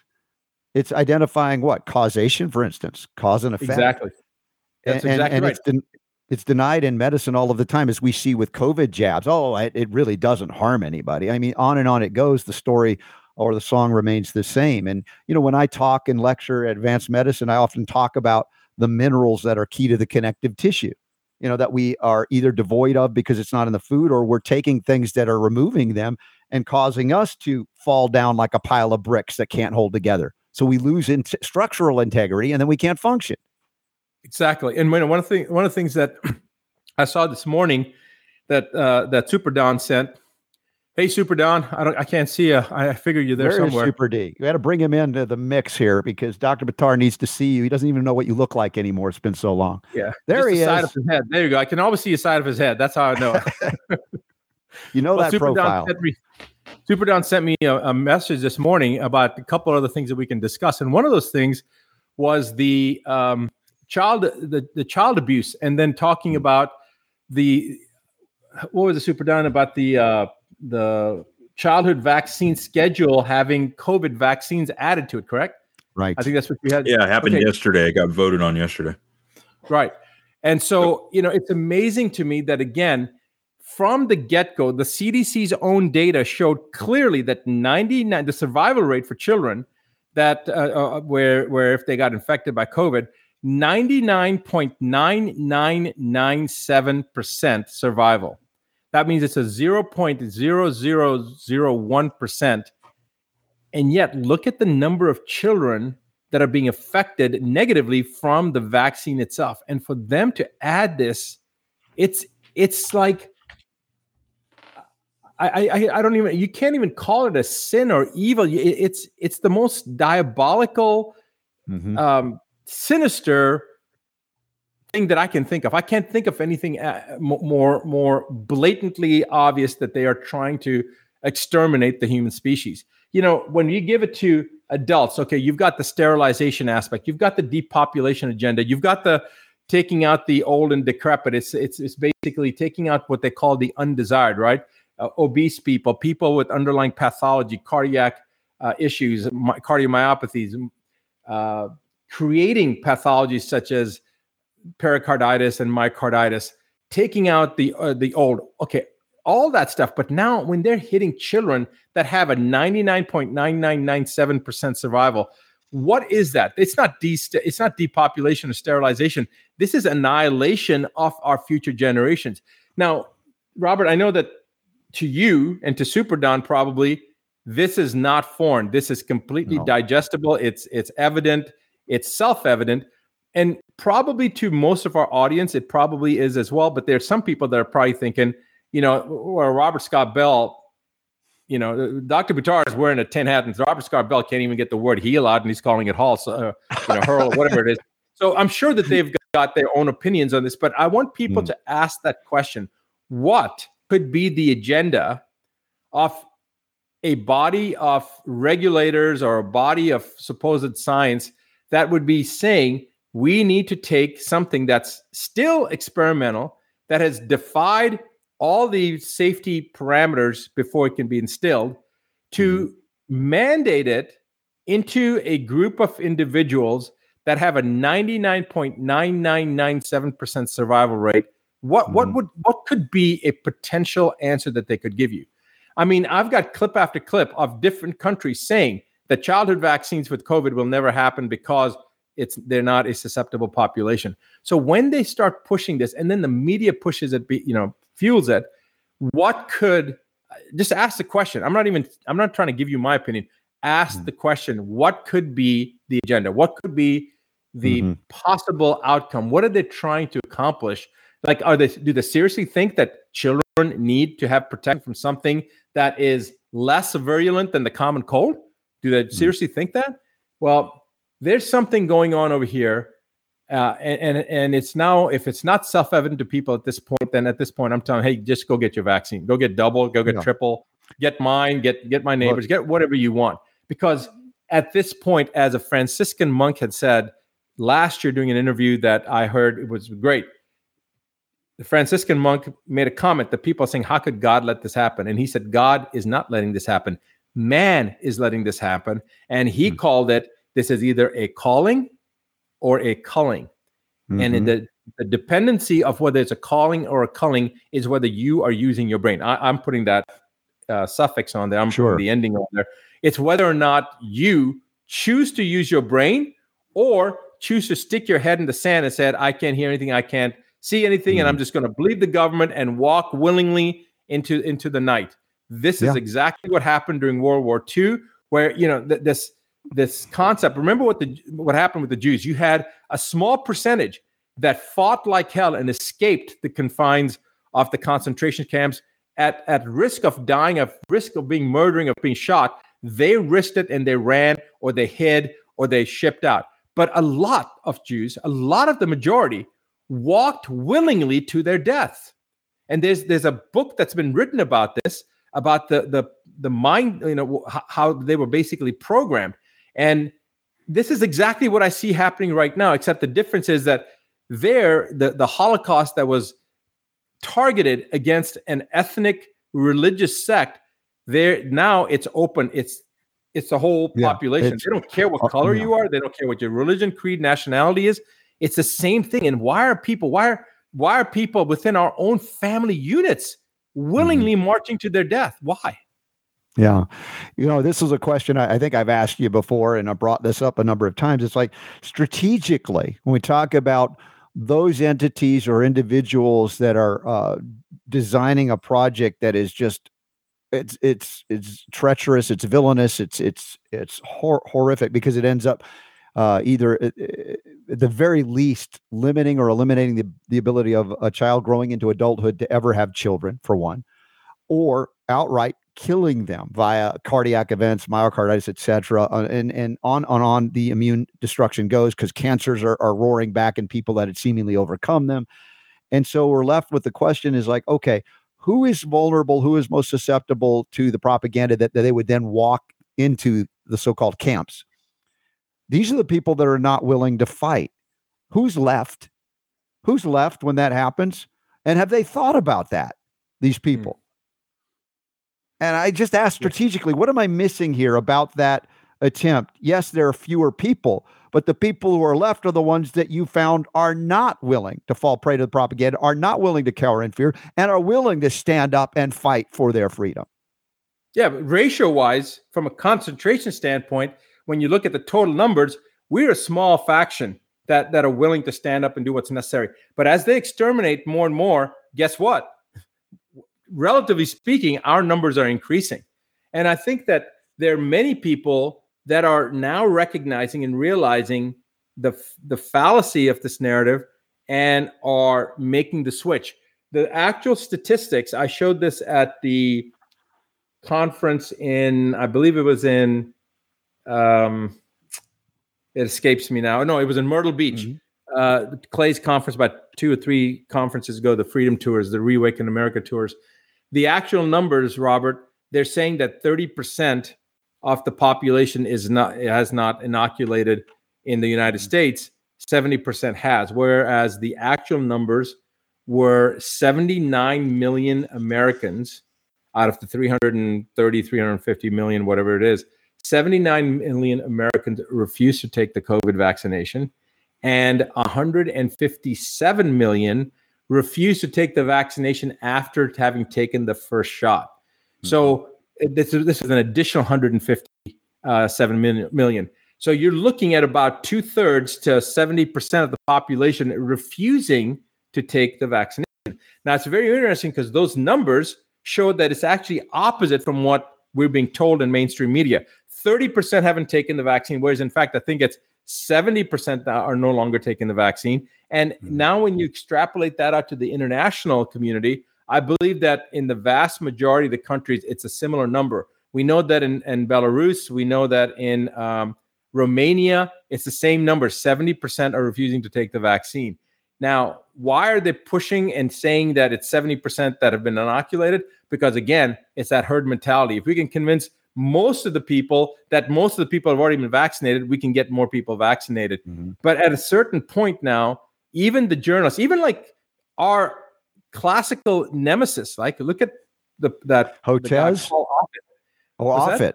Yeah, Hotez and Offit. Yeah, Offit. Yeah, I saw a clip of Offit saying, remember, this is a guy that made $45 million in childhood vaccines and caused all sorts of issues. And he wrote a book with a couple of different chapters in the book and a couple of different doctors, and honored me by attacking me. And one whole chapter wrote about me, which I didn't even, like if I wrote a book, I would never write a book with a chapter on him. I probably wouldn't even mention his name. But anyway, I didn't even know who he was until after an engagement on stage that we had in Italy, where I was giving a lecture a number of years ago.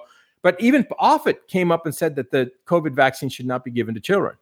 And so I was surprised when I heard somebody that has been very pro-vaccine making the suggestion that COVID vaccinations should not be given to children. And here's the thing, Robert, when you start looking at the actual data, the myocarditis and pericarditis data, the studies that were done in Israel has done some of the best studies, right? They put these studies out there.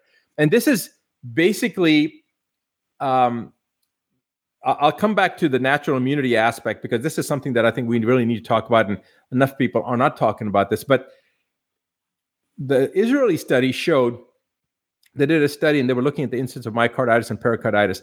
And I broke this study down. I mean, I showed all the actual pages of the study. I've looked at it multiple times, and I broke it down and actually show the actual numbers, because some people said, no, that's not what the study means. Well, they're a bunch of imbeciles, because they either don't know how to read or they're illiterate or whatever. They're one neuron short of a synapse, okay? Basically, it's very evident what the study says. And what they showed in that study was that when you looked at the demographics, the age groups of individuals, you had the population between the age of 21 to 25, I believe it was. 25 to 29. That's what it was. It was 16 to 20, 21 to 24, and then 25 to 29.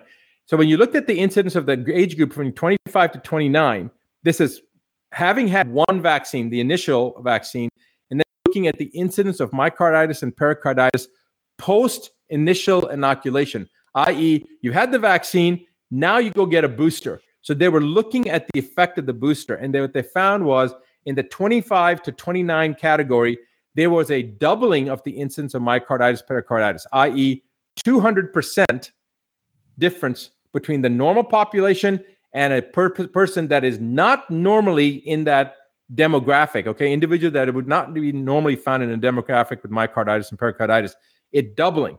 Now you go down to the age group between 21 and 24, that doubled again to 400% increase in the incidence of myocarditis and pericarditis post-initial inoculation when you got the booster. And to add insult to injury, when you went down to the youngest age group that they studied, they didn't go below 16. 16 to 20, in that demographic, it doubled again to 800% increase in myocarditis and pericarditis in a demographic that rarely ever has this issue. So it's clearly showing that as each group got younger and younger, the incidence of this induced pathology, this iatrogenically induced pathology, was being doubled each time you went down to the younger age. And if that's not enough, Robert, people that came back up and said, oh, well, that's not true. It's the COVID, because once you get the COVID, it's a COVID vaccine that's causing this incidence of myocarditis and pericarditis. The Israelis went back and did another subsequent study, and that study was even more amazing. And it showed 196,992 individuals in a post-COVID test, where basically these people tested positive for COVID. They were not inoculated. They did not take the vaccination. And in this group, they looked at the incidence of myocarditis and pericarditis. If it was induced from the exposure to COVID, then you would expect there to be a higher incidence of this myocarditis and pericarditis in these people. And to have statistical significance, you need to have an N of 32, meaning you need to have 32 subjects. They had 196,992 subjects in the study. all that got COVID, all that were tested, and all who refused to take the vaccine. And guess what the incidence of myocarditis and pericarditis in those individuals was? I am awaiting that number. Percentage Zero compared to the regular demographics, no change. It was exactly what you would have expected pre-COVID. Whatever the incident, there was no change. So again, the lie is that, whatever the naturally occurring infection that they would argue for is causing it is completely mooted by that analysis. Completely showing that BS. Yeah, Dr. Buttar, I've also heard and seen some reports on the type of damage myocarditis that is appearing in these people is different than myocarditis as it was described and identified years prior to these COVID jabs that were, rare, truly rare, or never in kids. But even the how it presents is different. That's right. You're absolutely right. The morphological changes on autopsy, what they found, these fibrin deposits that seem to be self-assembling in nature. Just weird types of things, things that don't naturally occur. Just absolutely incredible. Hey, Dr. Buttar, look, you are developing other ways to get the word out since we talked about the censorship issue. And I know you've been at it for years behind the scenes. And Superdon has linked up in the show notes a news site that you developed that apparently even our friend Sayer G was like, ooh, dude, I wish I had that site. And he just developed his own site too. This is like very impressive. And if you aren't aware of this, clickview.com. It's CLIKVIEW.com. Superdon is just linked to the particular page that I guess you had set up for me. And here are all the interviews that were post the Advanced Medicine Conference 2022. I was ushered to a room and you must answer these questions or else, and I did. And so you can see me dressed up there. But basically, there is now a site called clickview.com without the CK. It's CLIK that Dr. Buttar has established that I want you all to know about, participate in, check out the video links. And I don't know, Superdon, have you added any other videos to this, or is these just the ones Dr. Buttar's team has put up? Yeah, these are the ones that he put up there. Okay, so you haven't uploaded any of our shows or anything yet to that? Well, here's what happened, since you asked. Yeah, I'm curious. When Sayer G said, hey, check out this thing, I went over to it and I was like, oh, cool. And I created a profile and went in there and stuff like that. And it wasn't until after that I realized that Dr. Buttar has already set up a page. Yeah. So there are a few things that got uploaded to a different account, but this is the official one here that Dr. Buttar set up. Oh, so we have a second thing that you set up that's different. Yeah, I didn't know. Okay. I jumped the gun there because I went and found it and decided, hey, I'll set one up. And then I found out after the fact that there was one already set up. That explains it, because I had remembered you had said like you had done that, but I didn't see it here. So somehow they need to be merged. Okay. Right. Yeah. So, let me make a couple of clarifications here, Robert. I wish I could take credit that this was something that I did. It was actually I am involved with it. I didn't do it, but I have.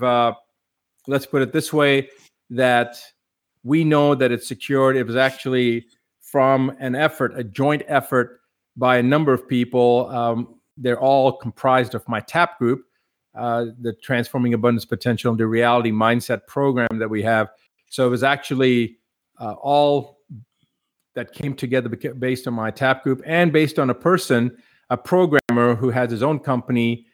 He's not US based. His family was about to get the inoculations. And I had been talking to him for a few months when this is just relatively recently, just this year.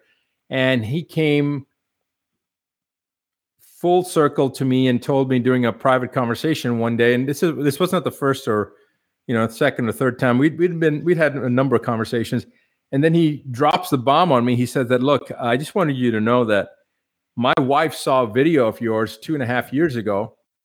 And the part of the world that they're in, it's about a 70% inoculation rate. And that's actually 80% of the people have been inoculated there.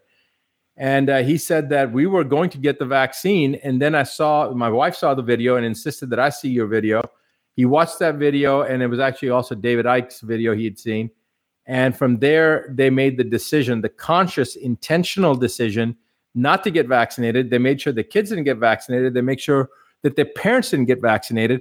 And now they're seeing people around them dying left, right, and center and realize what a wise decision they'd made. And so during this conversation, he tells me that I feel that not only have you saved my life, but my family's life, and I am indebted to you. And he had created basically the back end of what you see. It wasn't to the level that it's seen now. Okay. And then with the assistance of the TAP individuals, of which there's a lot of doctors actually in TAP now too. Dr. Northrop is one of the doctors that joined TAP. Dr. Group is in there. Dr. Artist. There's a number of people. There's a number of people that actually joined TAP. And some of these people joined unbeknownst to me. I had no idea, but TAP has actually made this come to life. And once people realize what ClickView offers, there's nothing like it, Robert. And I'm of course biased, but I can show you things that are set up on ClickView to create a method by which content creators can truly get their information out, and content consumers can really get the information that they desire. This is a site that's actually been made for content creators and for the public. And you would think, well, so is YouTube, or so is BitChute, or so is all these other channels. They're not. All those channels. Okay, I love Mike Adams, but Brighteon, BitChute, Rumble, YouTube, Facebook, they are not designed for content creators or for content consumers. They're designed for advertising. They're designed to get the message out for the product sales or whatever other message they are. And the content creation aspect is a vehicle that's being used. That is not how ClickView has been set up. ClickView advertising is the fourth lowest rung on the totem pole and is the least important way of generating revenue. It's actually the other ones. For example, we have a bidding component, right, where you can actually auction. Like, let's say we're doing this call, and you put it out to your followers that, hey, I'm going to Dr. Buttar on. We're going to do a talk, and we're going to discuss pink elephants. And anybody that's interested in pink elephants, hey, just letting you know, this is going to be one of those things that we'll have up to 2, maybe 3 participants from the audience that can join us. Now, people can actually bid, just like an auction, like a Dutch auction, like eBay, and they can bid to be among the 3 people or 2 people or the 1 person that'll be live with us, and they get an opportunity to ask us questions live, or just if they want to interact with you, you do a Q&A, or you want to discuss something very controversial like Roe versus Wade, whatever you want to do. The point is the public can engage. Your audience can engage with you, and they can bid. Obviously, if you have 1 million followers, 1 million followers can't be on the call with you. But, before I got to know Dr. Lipton, as an example, right? Dr. Bruce Lipton and I have become very close friends. He's an incredible person. You've met him numerous times. He came to the first Advanced Medicine Conference, the second one, the third one. He wasn't there at the last one because of an issue with the double booking that was done by his team. And he himself voiced to me, I want to be where you are. I want to be at the Advanced Medicine Conference. But he wasn't able to come there because of this double booking. But I was willing.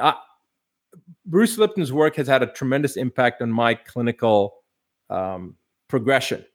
And the biology of belief, that was actually given to me, a copy of that, a bootleg copy of that was given to me by a common friend of ours, Robert, and that was Alden. Alden Butcher gave it to me.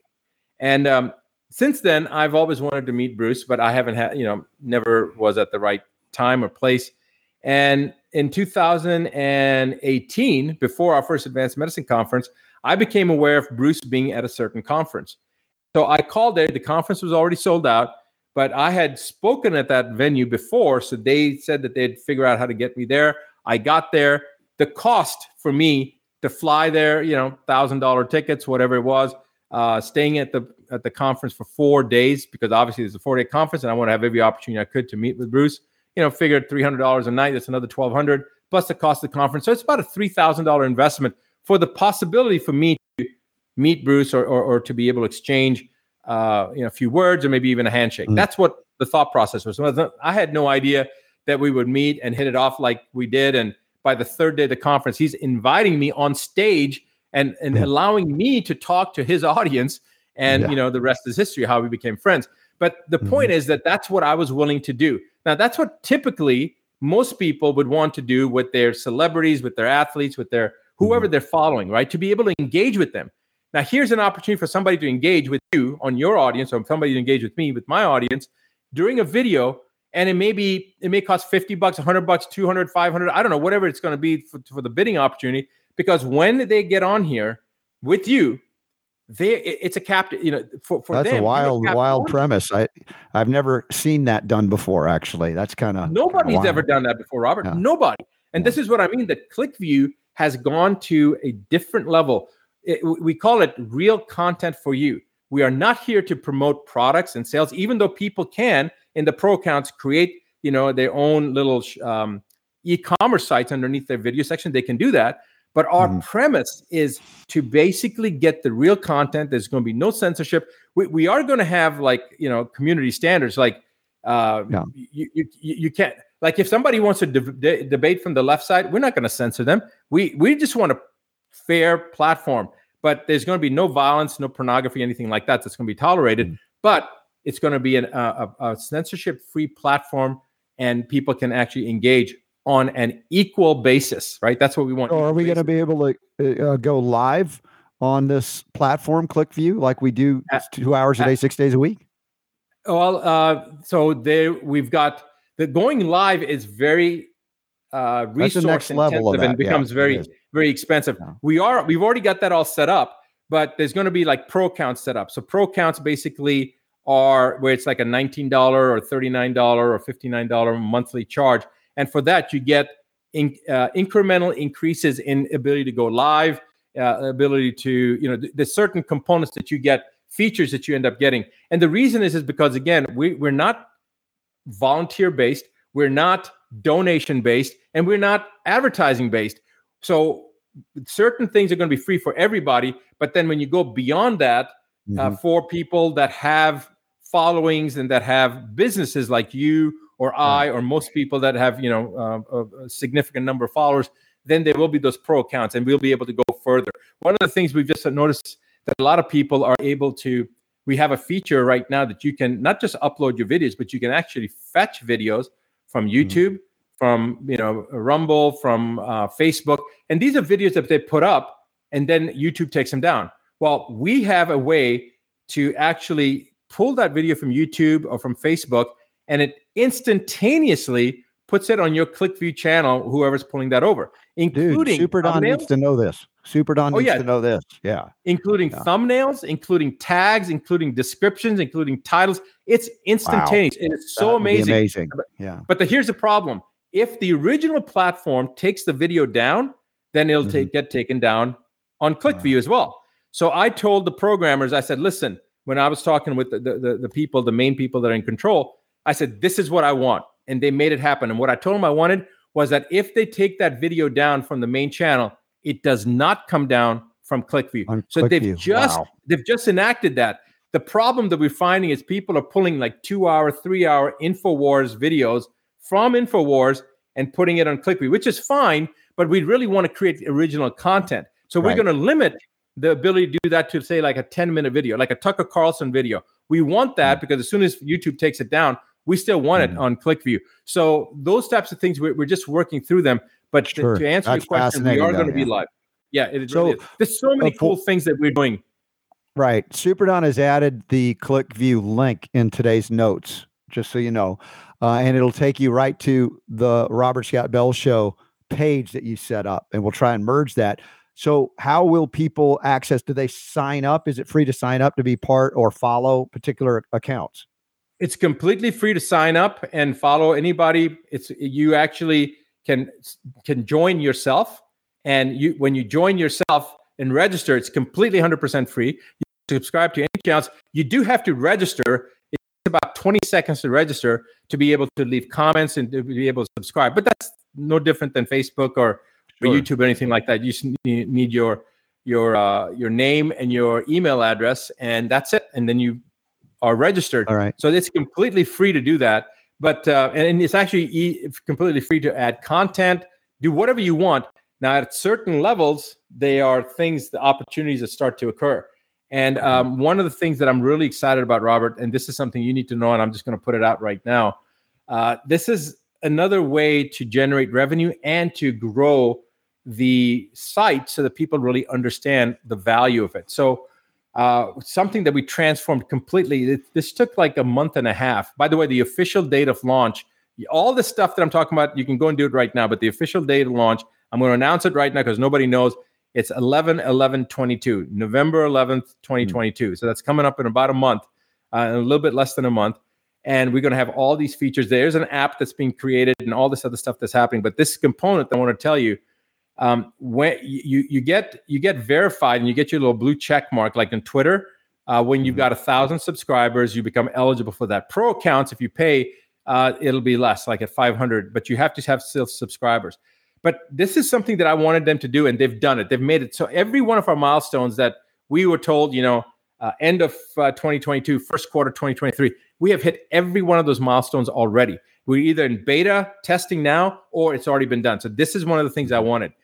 If I share a video with you, Robert, and I'm saying this stuff on the RSB show because of our 9-year history. Okay, I wouldn't be talking. I'm almost talking like this is just like us doing our normal, routine talks.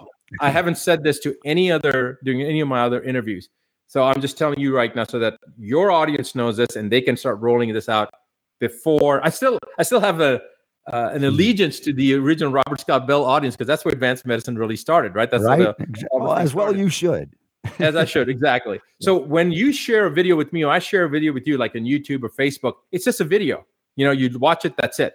What we've created is when you go to share a video, so as long as you're logged into your account on ClickView, you go share a video by just clicking on the tab and then a little link pops up and you can share it in different places.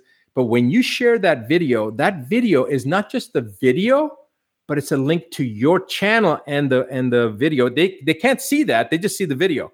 Now, what happens is as soon as they click on that video to watch it, it creates a cookie on their computer, on their device, that's going to last for 1 year. And if that person, you sent the video to, creates their own ClickView channel, anything in the future that they generate revenue-wise, you, as a person who introduced them originally, get 1% of their revenue as soon as you hit 1,000 subscribers. So this is another way to support the shows, the content that you want to support in a very easy way. Yeah. All right. That's wonderful. Yeah. And there's a lot of other things to roll out. Maybe we should do a show in the future that just talks about the features that we're going to have in ClickView so that anybody that's motivated from a business standpoint or how they can get on top of this oil well that hasn't even sprung yet, they can, there's so many different opportunities. Excellent. Now, I want to come back to the Advanced Medicine Conference 2020 in San Antonio, Texas. I mentioned as well my dearly departed friend, his last public appearance, basically. Michael Badnarik was there. I mean, that alone has not been seen yet. And I want everybody to see his final presentation as well, because he stood for, in his lifetime, liberty without a compromise. And that just one thing out of many amazing presentations there. So you had said you're making this available at the incredibly low price, because usually what it is much more, like $129.99 or something. But there's a special discount code that we're going to make available today for the first time here on the Robert Scott Bell Show as well. Yes, correct. So basically, there's a couple of announcements that I wanted to make about that. So give me here. I'm just going to make sure that I don't give the wrong access code, because I want to make sure. Super Don has a visual on this he can show. There's the visual. And it's got the coupon code. Hopefully this works. But it's, let me just take out the, let's see if I can remove that. There we go. In an untrusted world, who can you trust? Get 30 plus hours of the most critical, empowering, and practical information from the world's top doctors, arming you with the facts and truth, which means you and your loved ones can't be victimized or ever taken advantage of again. And here's the coupon code. 25%, additional 25% off RSB. And I think, Super Don, is that hyperlinked in the show notes today, that banner we'll have up? A big old banner. You can't miss it. You just scroll down the show notes and it's right there. Now, people have to remember that they need to make sure they enter that on the cart as a and I just wanted to make sure. I was trying to confirm that it said RSB, because I wasn't sure if I did it as Bell or RSB when I had them make it for you. But Okay. It is RSB, and just make sure that you put it in when you go to the checkout as you check out. That's the way to do it. And guys, let me just tell you what that entails. Real quick as we're wrapping up here. Sure. So what this is basically, it's over 20 hours of lecture. It's an additional 6 hours of video footage that has never been viewed anywhere, which includes all the individual interviews that happen with all the speakers, plus 3 hours of Q&A. So it's over 30 hours of content that's on video, plus 30 hours of that same content in digital download that you can get for your MP3 audio only, plus PDFs of each of the lectures, plus the subtitles in 38 different languages. So those are not all completed yet, but they're being put in because we did not want language to be a barrier for anybody. This is critical information the world needs to know, and it gives you the solutions specifically that if you have already had the jab, or if you've been dealing with the shedding, you can use this to actually see an improvement. And we've got this already. We've got the results of this already, not only based on historical precedents, not only based on clinical research, but based on anecdotal data and clinical observation. We're seeing the solutions that we're talking about actually working. Beautiful. Well, you guys take advantage of the discount code RSB, and links are in the show notes at robertscottbell.com. If you're not already getting the newsletter, text as well the RSB to 22828. And Dr. Buttar, we didn't have time to talk about the Clay Clark event coming up in Branson, Missouri. I'm just still kind of figuring out if I can be there because Clay did invite me. And beyond that, we've got lots more to do, Rashid. Lots more to do. If Robert's not going to go there, guys, that you're listening, I'm going to be there anyway. And I'm prettier than Robert anyway, so just come see me. Much better looking, as you can see. I'm trying to get Robert there. There. So yeah, you are pretty persuasive. I gotta admit. All right, Dr. Buttar, do it professional style, not like me, the amateur here, about how do you end the show. I think you might remember. Well, I think that the most powerful words I've heard is that the power to heal is unequivocally yours.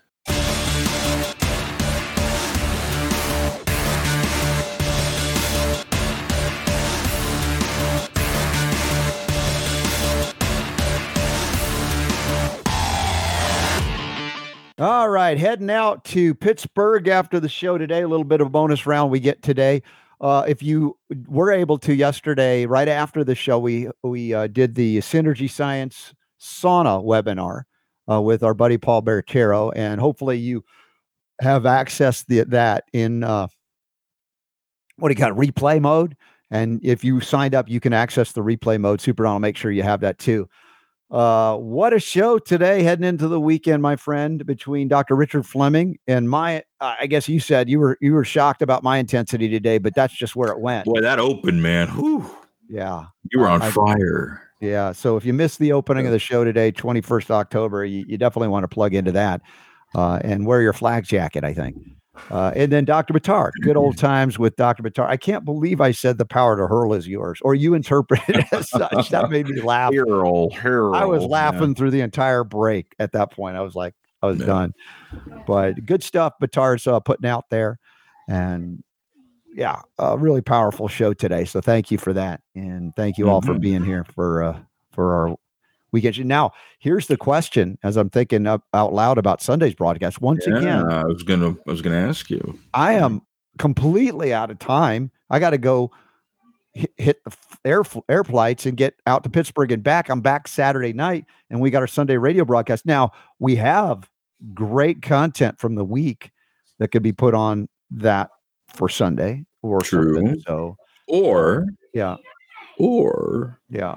I could grab an archive, especially now that I remembered that we've got archived stuff over on Odyssey. Yeah, that was from our YouTube channel. There's some good stuff over there. So, well, that's interesting. Yeah, that's a new opportunity. Yeah. Okay, all right. Yeah. You just let me know or let my wife know. We'll get that in the database so we know what played, and that'll be great. Yeah, sounds good. So, another thing gosh, man, always more stuff for us to talk about. Yeah, coming up on Monday. I have an opportunity here, if we choose to do it. Okay. To do an interview with somebody I'm probably going to have a man crush on when he gets on the air. Yes.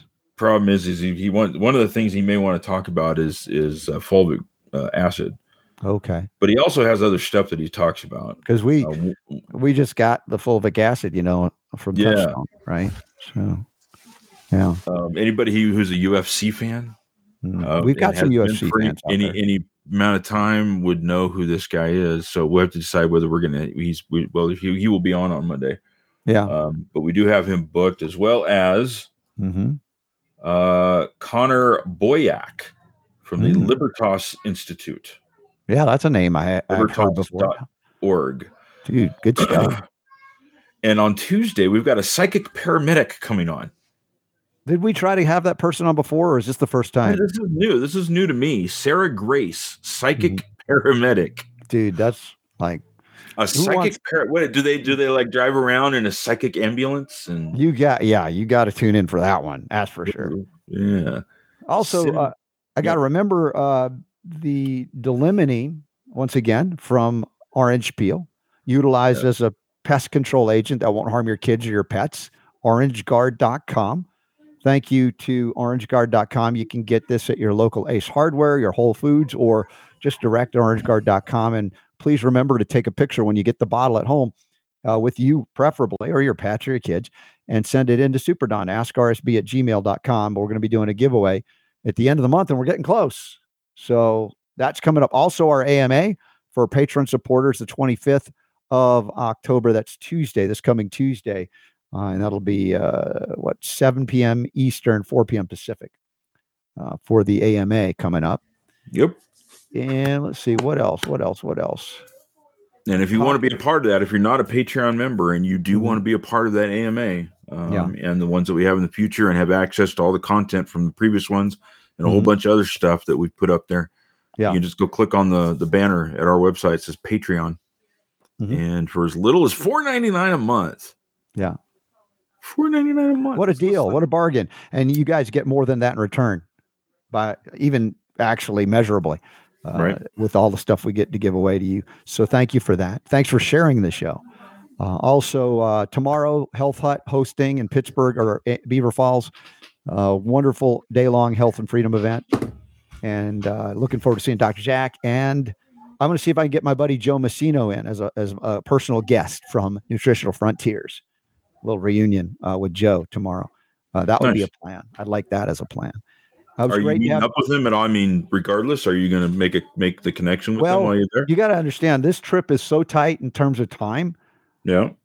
I'm getting in really late tonight, East Coast time, and then I got to start early in the morning and do this event. And there's a VIP meeting and everything, so I can hang out with Joe at the event, and you guys can meet Joe Messino there too if he's able to come. I think he is.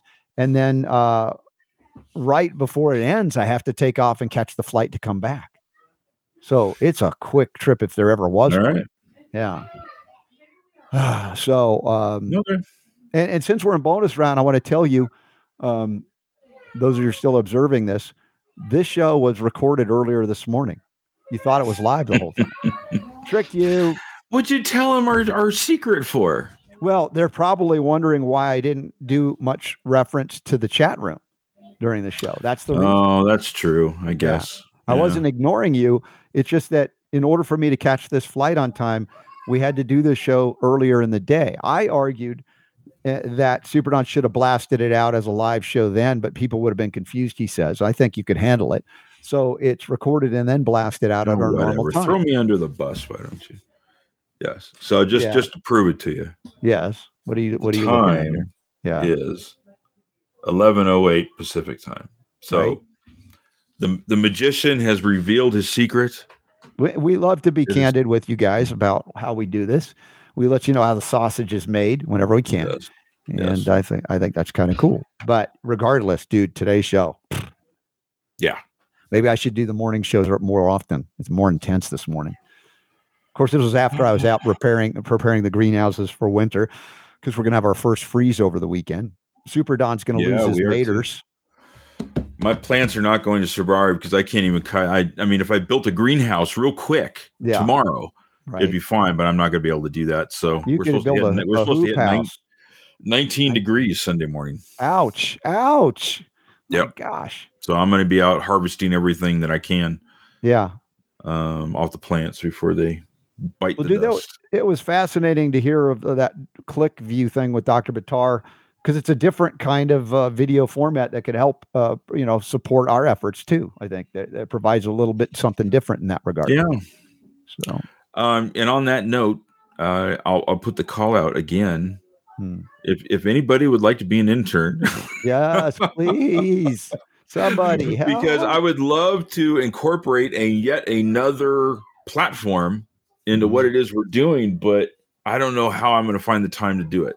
Yeah, you already are there's maxed out. There's anybody out there, if you've got a son or a daughter or a friend or you, and you've got the time and the enthusiasm to be a part of what it is that we're doing here, and get free training on A to Z, how to do what it is that we do here. Won't cost you anything but your time. So if you've got the time to invest, if you have aspirations, let's say, you've always wondered what it would be like to be able to learn how to cut video, edit video or audio, or how to stream on the internet, or how to do research and show prep, and things like that, how to do websites and work on websites and all that kind of stuff. You'd get all this free as an intern of the Robert Scott Bell Show. And I want you to think about the stepping stone that it is, because we've got real evidence that, just like we talk about going to Trinity School, you can end up having a real career for some of these things.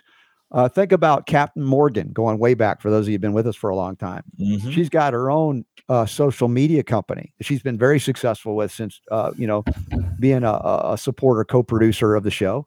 And then her husband, Op-Ed, has gone on to a real career in broadcast media from being on the show as an intern. And we were able to pony up some support money for him too at a certain point, thanks to all of y'all. And then Kevin Tuttle, our good buddy Kevin Tuttle, who has been extraordinary in doing PR and booking guests, has now opened his own PR company, Spirit PR. And he's actually getting hired by a lot of folks, good people in our industry. And so he's now making a living. And he was, technically not an intern, but yet at the same time really donated so much of his time to help us. And it's paying off. And, he's got associate producer billing, helping us out in what he's done. And, I wish you could too. Yeah. I mean, it's one of those things. That's what we did with Op-Ed. That's what we did with, oh, come on. What's his wife's name? Captain Morgan. Captain Morgan. That's right. Yeah.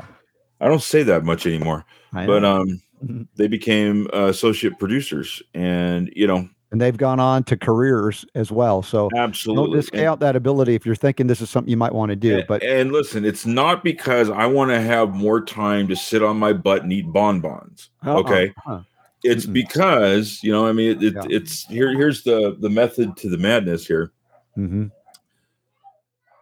If somebody were doing those things that I'm currently doing, that then frees me up and allows me to be able to then figure out ways to grow and expand the show and our reach, which is ultimately what it is we want to do.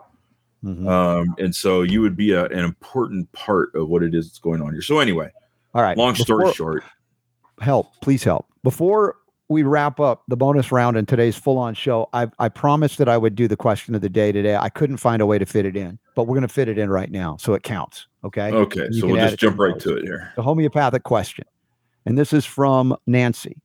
Hi, Robert and Don. What do the letters and numbers mean on homeopathic medicines? Okay, let's start and stop there for a moment, and then we'll come back to whatever else that's going on here from Nancy. All right. Now, there is something called a pharmacopoeia. Homeopathic Pharmacopoeia of the United States, and there are pharmacopoeias around the world for homeopathy. And they all align in certain things, basic methods of production of homeopathic remedies, so that everybody's doing it the same. So it's not just a willy-nilly, I'll just throw it together and call it a homeopathic remedy. These are very specific recipes. And that involves what's known as serial dilution, SERIAL, serial dilution, and succussion. Succussion is the shaking, or sometimes it's called the dynamization process. So if we were to do an X 10-fold step. The Roman numeral X is 10. D also is decimal in Europe. You'll have D and X, and those are equivalent. And that's a 10-fold step of dilution. So you'd have the mother substance diluted by a factor of, basically 9 parts water alcohol, 1 part of the remedy. That's a 10X. Or I'm sorry, that's an X step. And you did that once and shook it 100 times vigorously. Now you have a 1X. You repeat that. You take 1 part to, again, 10 part. That kind of thing. You repeat it, 2X, 3X, 4. 10X would be 1 part per 10 billion, or D10 if you see in Europe. And so that indicates its potency based on the letter tells you the step of dilution, 10-fold or otherwise, and the number, the number of times it's been done. Number of times it's been diluted. And of course, that includes succussion or dynamization totally. If you were to do a C-fold step, C is 100-fold step. And then you can go to M, which goes into M and LM. You get into 1,000-fold, 50,000-fold steps. I mean, you're getting into ridiculous levels of dilution. I don't mean to denigrate them by saying ridiculous. I'm just saying, how about ludicrous? And so you realize we are not relying on physical presence, although arguably there is nanopharmacology involved. In other words, there are nanoparticles still residual, even beyond the number of Avogadro. But again, the number in the letter indicates the number that the series, the steps, the number of steps of dilution and succussion, and the letter is the rate of dilution, 10-fold, 100-fold, etc. XC. And I mentioned the Korsakovian potencies or dilutions. And that's an interesting thing because it's really hard to say what that is because it's based on cohesion tension theory. That is, the Russian General Korsakov on the battlefields, not in a lab setting, didn't have the ability to measure pipette exactly 1 to 10, 1 to 100 ratios. So when he took the original substance and diluted it, he utilized what was still remaining on the glass in it that was not definitively measured due to cohesion tension. It's clung to the glass, and then he would add water or water alcohol, shake it up for the next level called K, Korsakov, and then dump that out and then add it again. So every time there's a remaining liquid on the glass itself, that was the remaining level for the next dilution step of a K. And it's a mixture of all dilution levels because there's not a definitive 1 drop per 100 or 1 drop per 10. Super Don, did you drone out? Are you sleeping? Are you snoring at this point? This is why I don't do shows on homeopathy. I lose you. It's very dry, Yeah. So, I mean, not a lot of ways I can excite that, but I was answering cool, Nancy's question. That's pretty awesome. All right. Tinnitus, we've covered. There are remedies made for tinnitus. I've talked also about homeopathic as well as chiropractic and herbal and different things, and I don't have time to go into that at the moment. Nancy says, I know EMFs play a role in this. Yes, they do. She does Ethernet wiring on her whole house, got rid of Wi-Fi. That's great. When you do get a chance to hear I moderated a panel discussion on the Wi-Fi EMFs at the Health Freedom Expo. That'll be available at the virtual expo in February. You'll definitely want to be part of that. She also has a filter for dirty electricity, no dimmer switches, no cordless phones. And Nancy, you're doing great. And I hope that you'll plug into the homeopathic remedies I don't have time to go into in detail because I got to catch a flight. Anything else? Any other last minute announcements at this moment? I don't think so. Okay. I think we're good. So we'll plan on having a cool encore on Sunday, and then you'll be back on Monday. Yeah, back in studio Monday. And in the meantime, I'll see you guys in Pittsburgh area for Health Hut's event. And then we have the Red Pill Expo, 12th and 13th. And we have links to get tickets for that. There's virtual. You can watch that online, streaming live as well, or be in presence with us. I hope that you'll plan to be present with us. That'll be amazing. And I'll see if Dr. Buttar can convince me somehow to go to Branson, Missouri in between that for the Clay Clark event. I'm like, part of me wants to just stay home and rest because it's been an insane schedule. Yeah. Because, next weekend I'm going to be in Austin, Texas for a film shoot for Andy Wakefield's next feature film. So I'm not home. I knew I wasn't going to be home much in October, but it's going to extend into November if that's the case.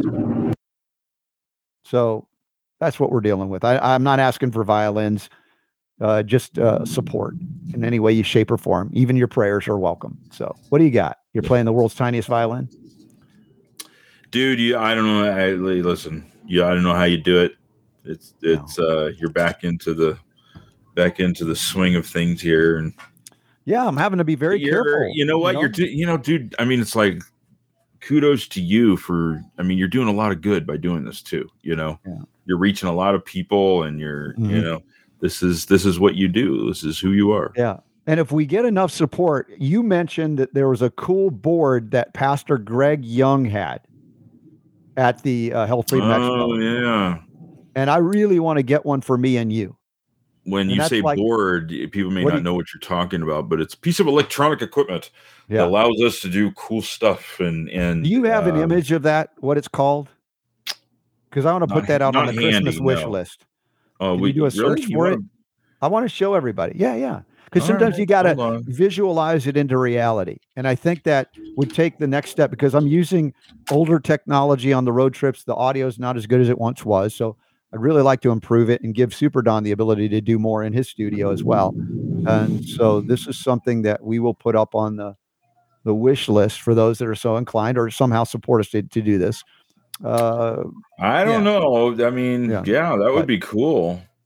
It's we don't do this much, but I want to put this out there. So go ahead and put the image up. Hold on. Here it comes. I'm anxious to remember what it's called even, but it looks really cool. And we used it with Pastor Greg's setup. What is this called? Go full screen. Hold on. Okay. Zoom in here. All right. So back over here, full screen. This is called the Rodecaster Pro 2. Okay. And there it is. RODE, Rodecaster Pro 2 Integrated Audio Production Studio. And this is what he had, Pastor Greg, and it was awesome. Yep. Now, I don't know. I think this is the one he had. He may have had the first generation one. I'm not quite sure. Okay. But they look similar to each other, but this is the new generation one. And can you show me the back connectors? What does it have? XLR and show me the audio.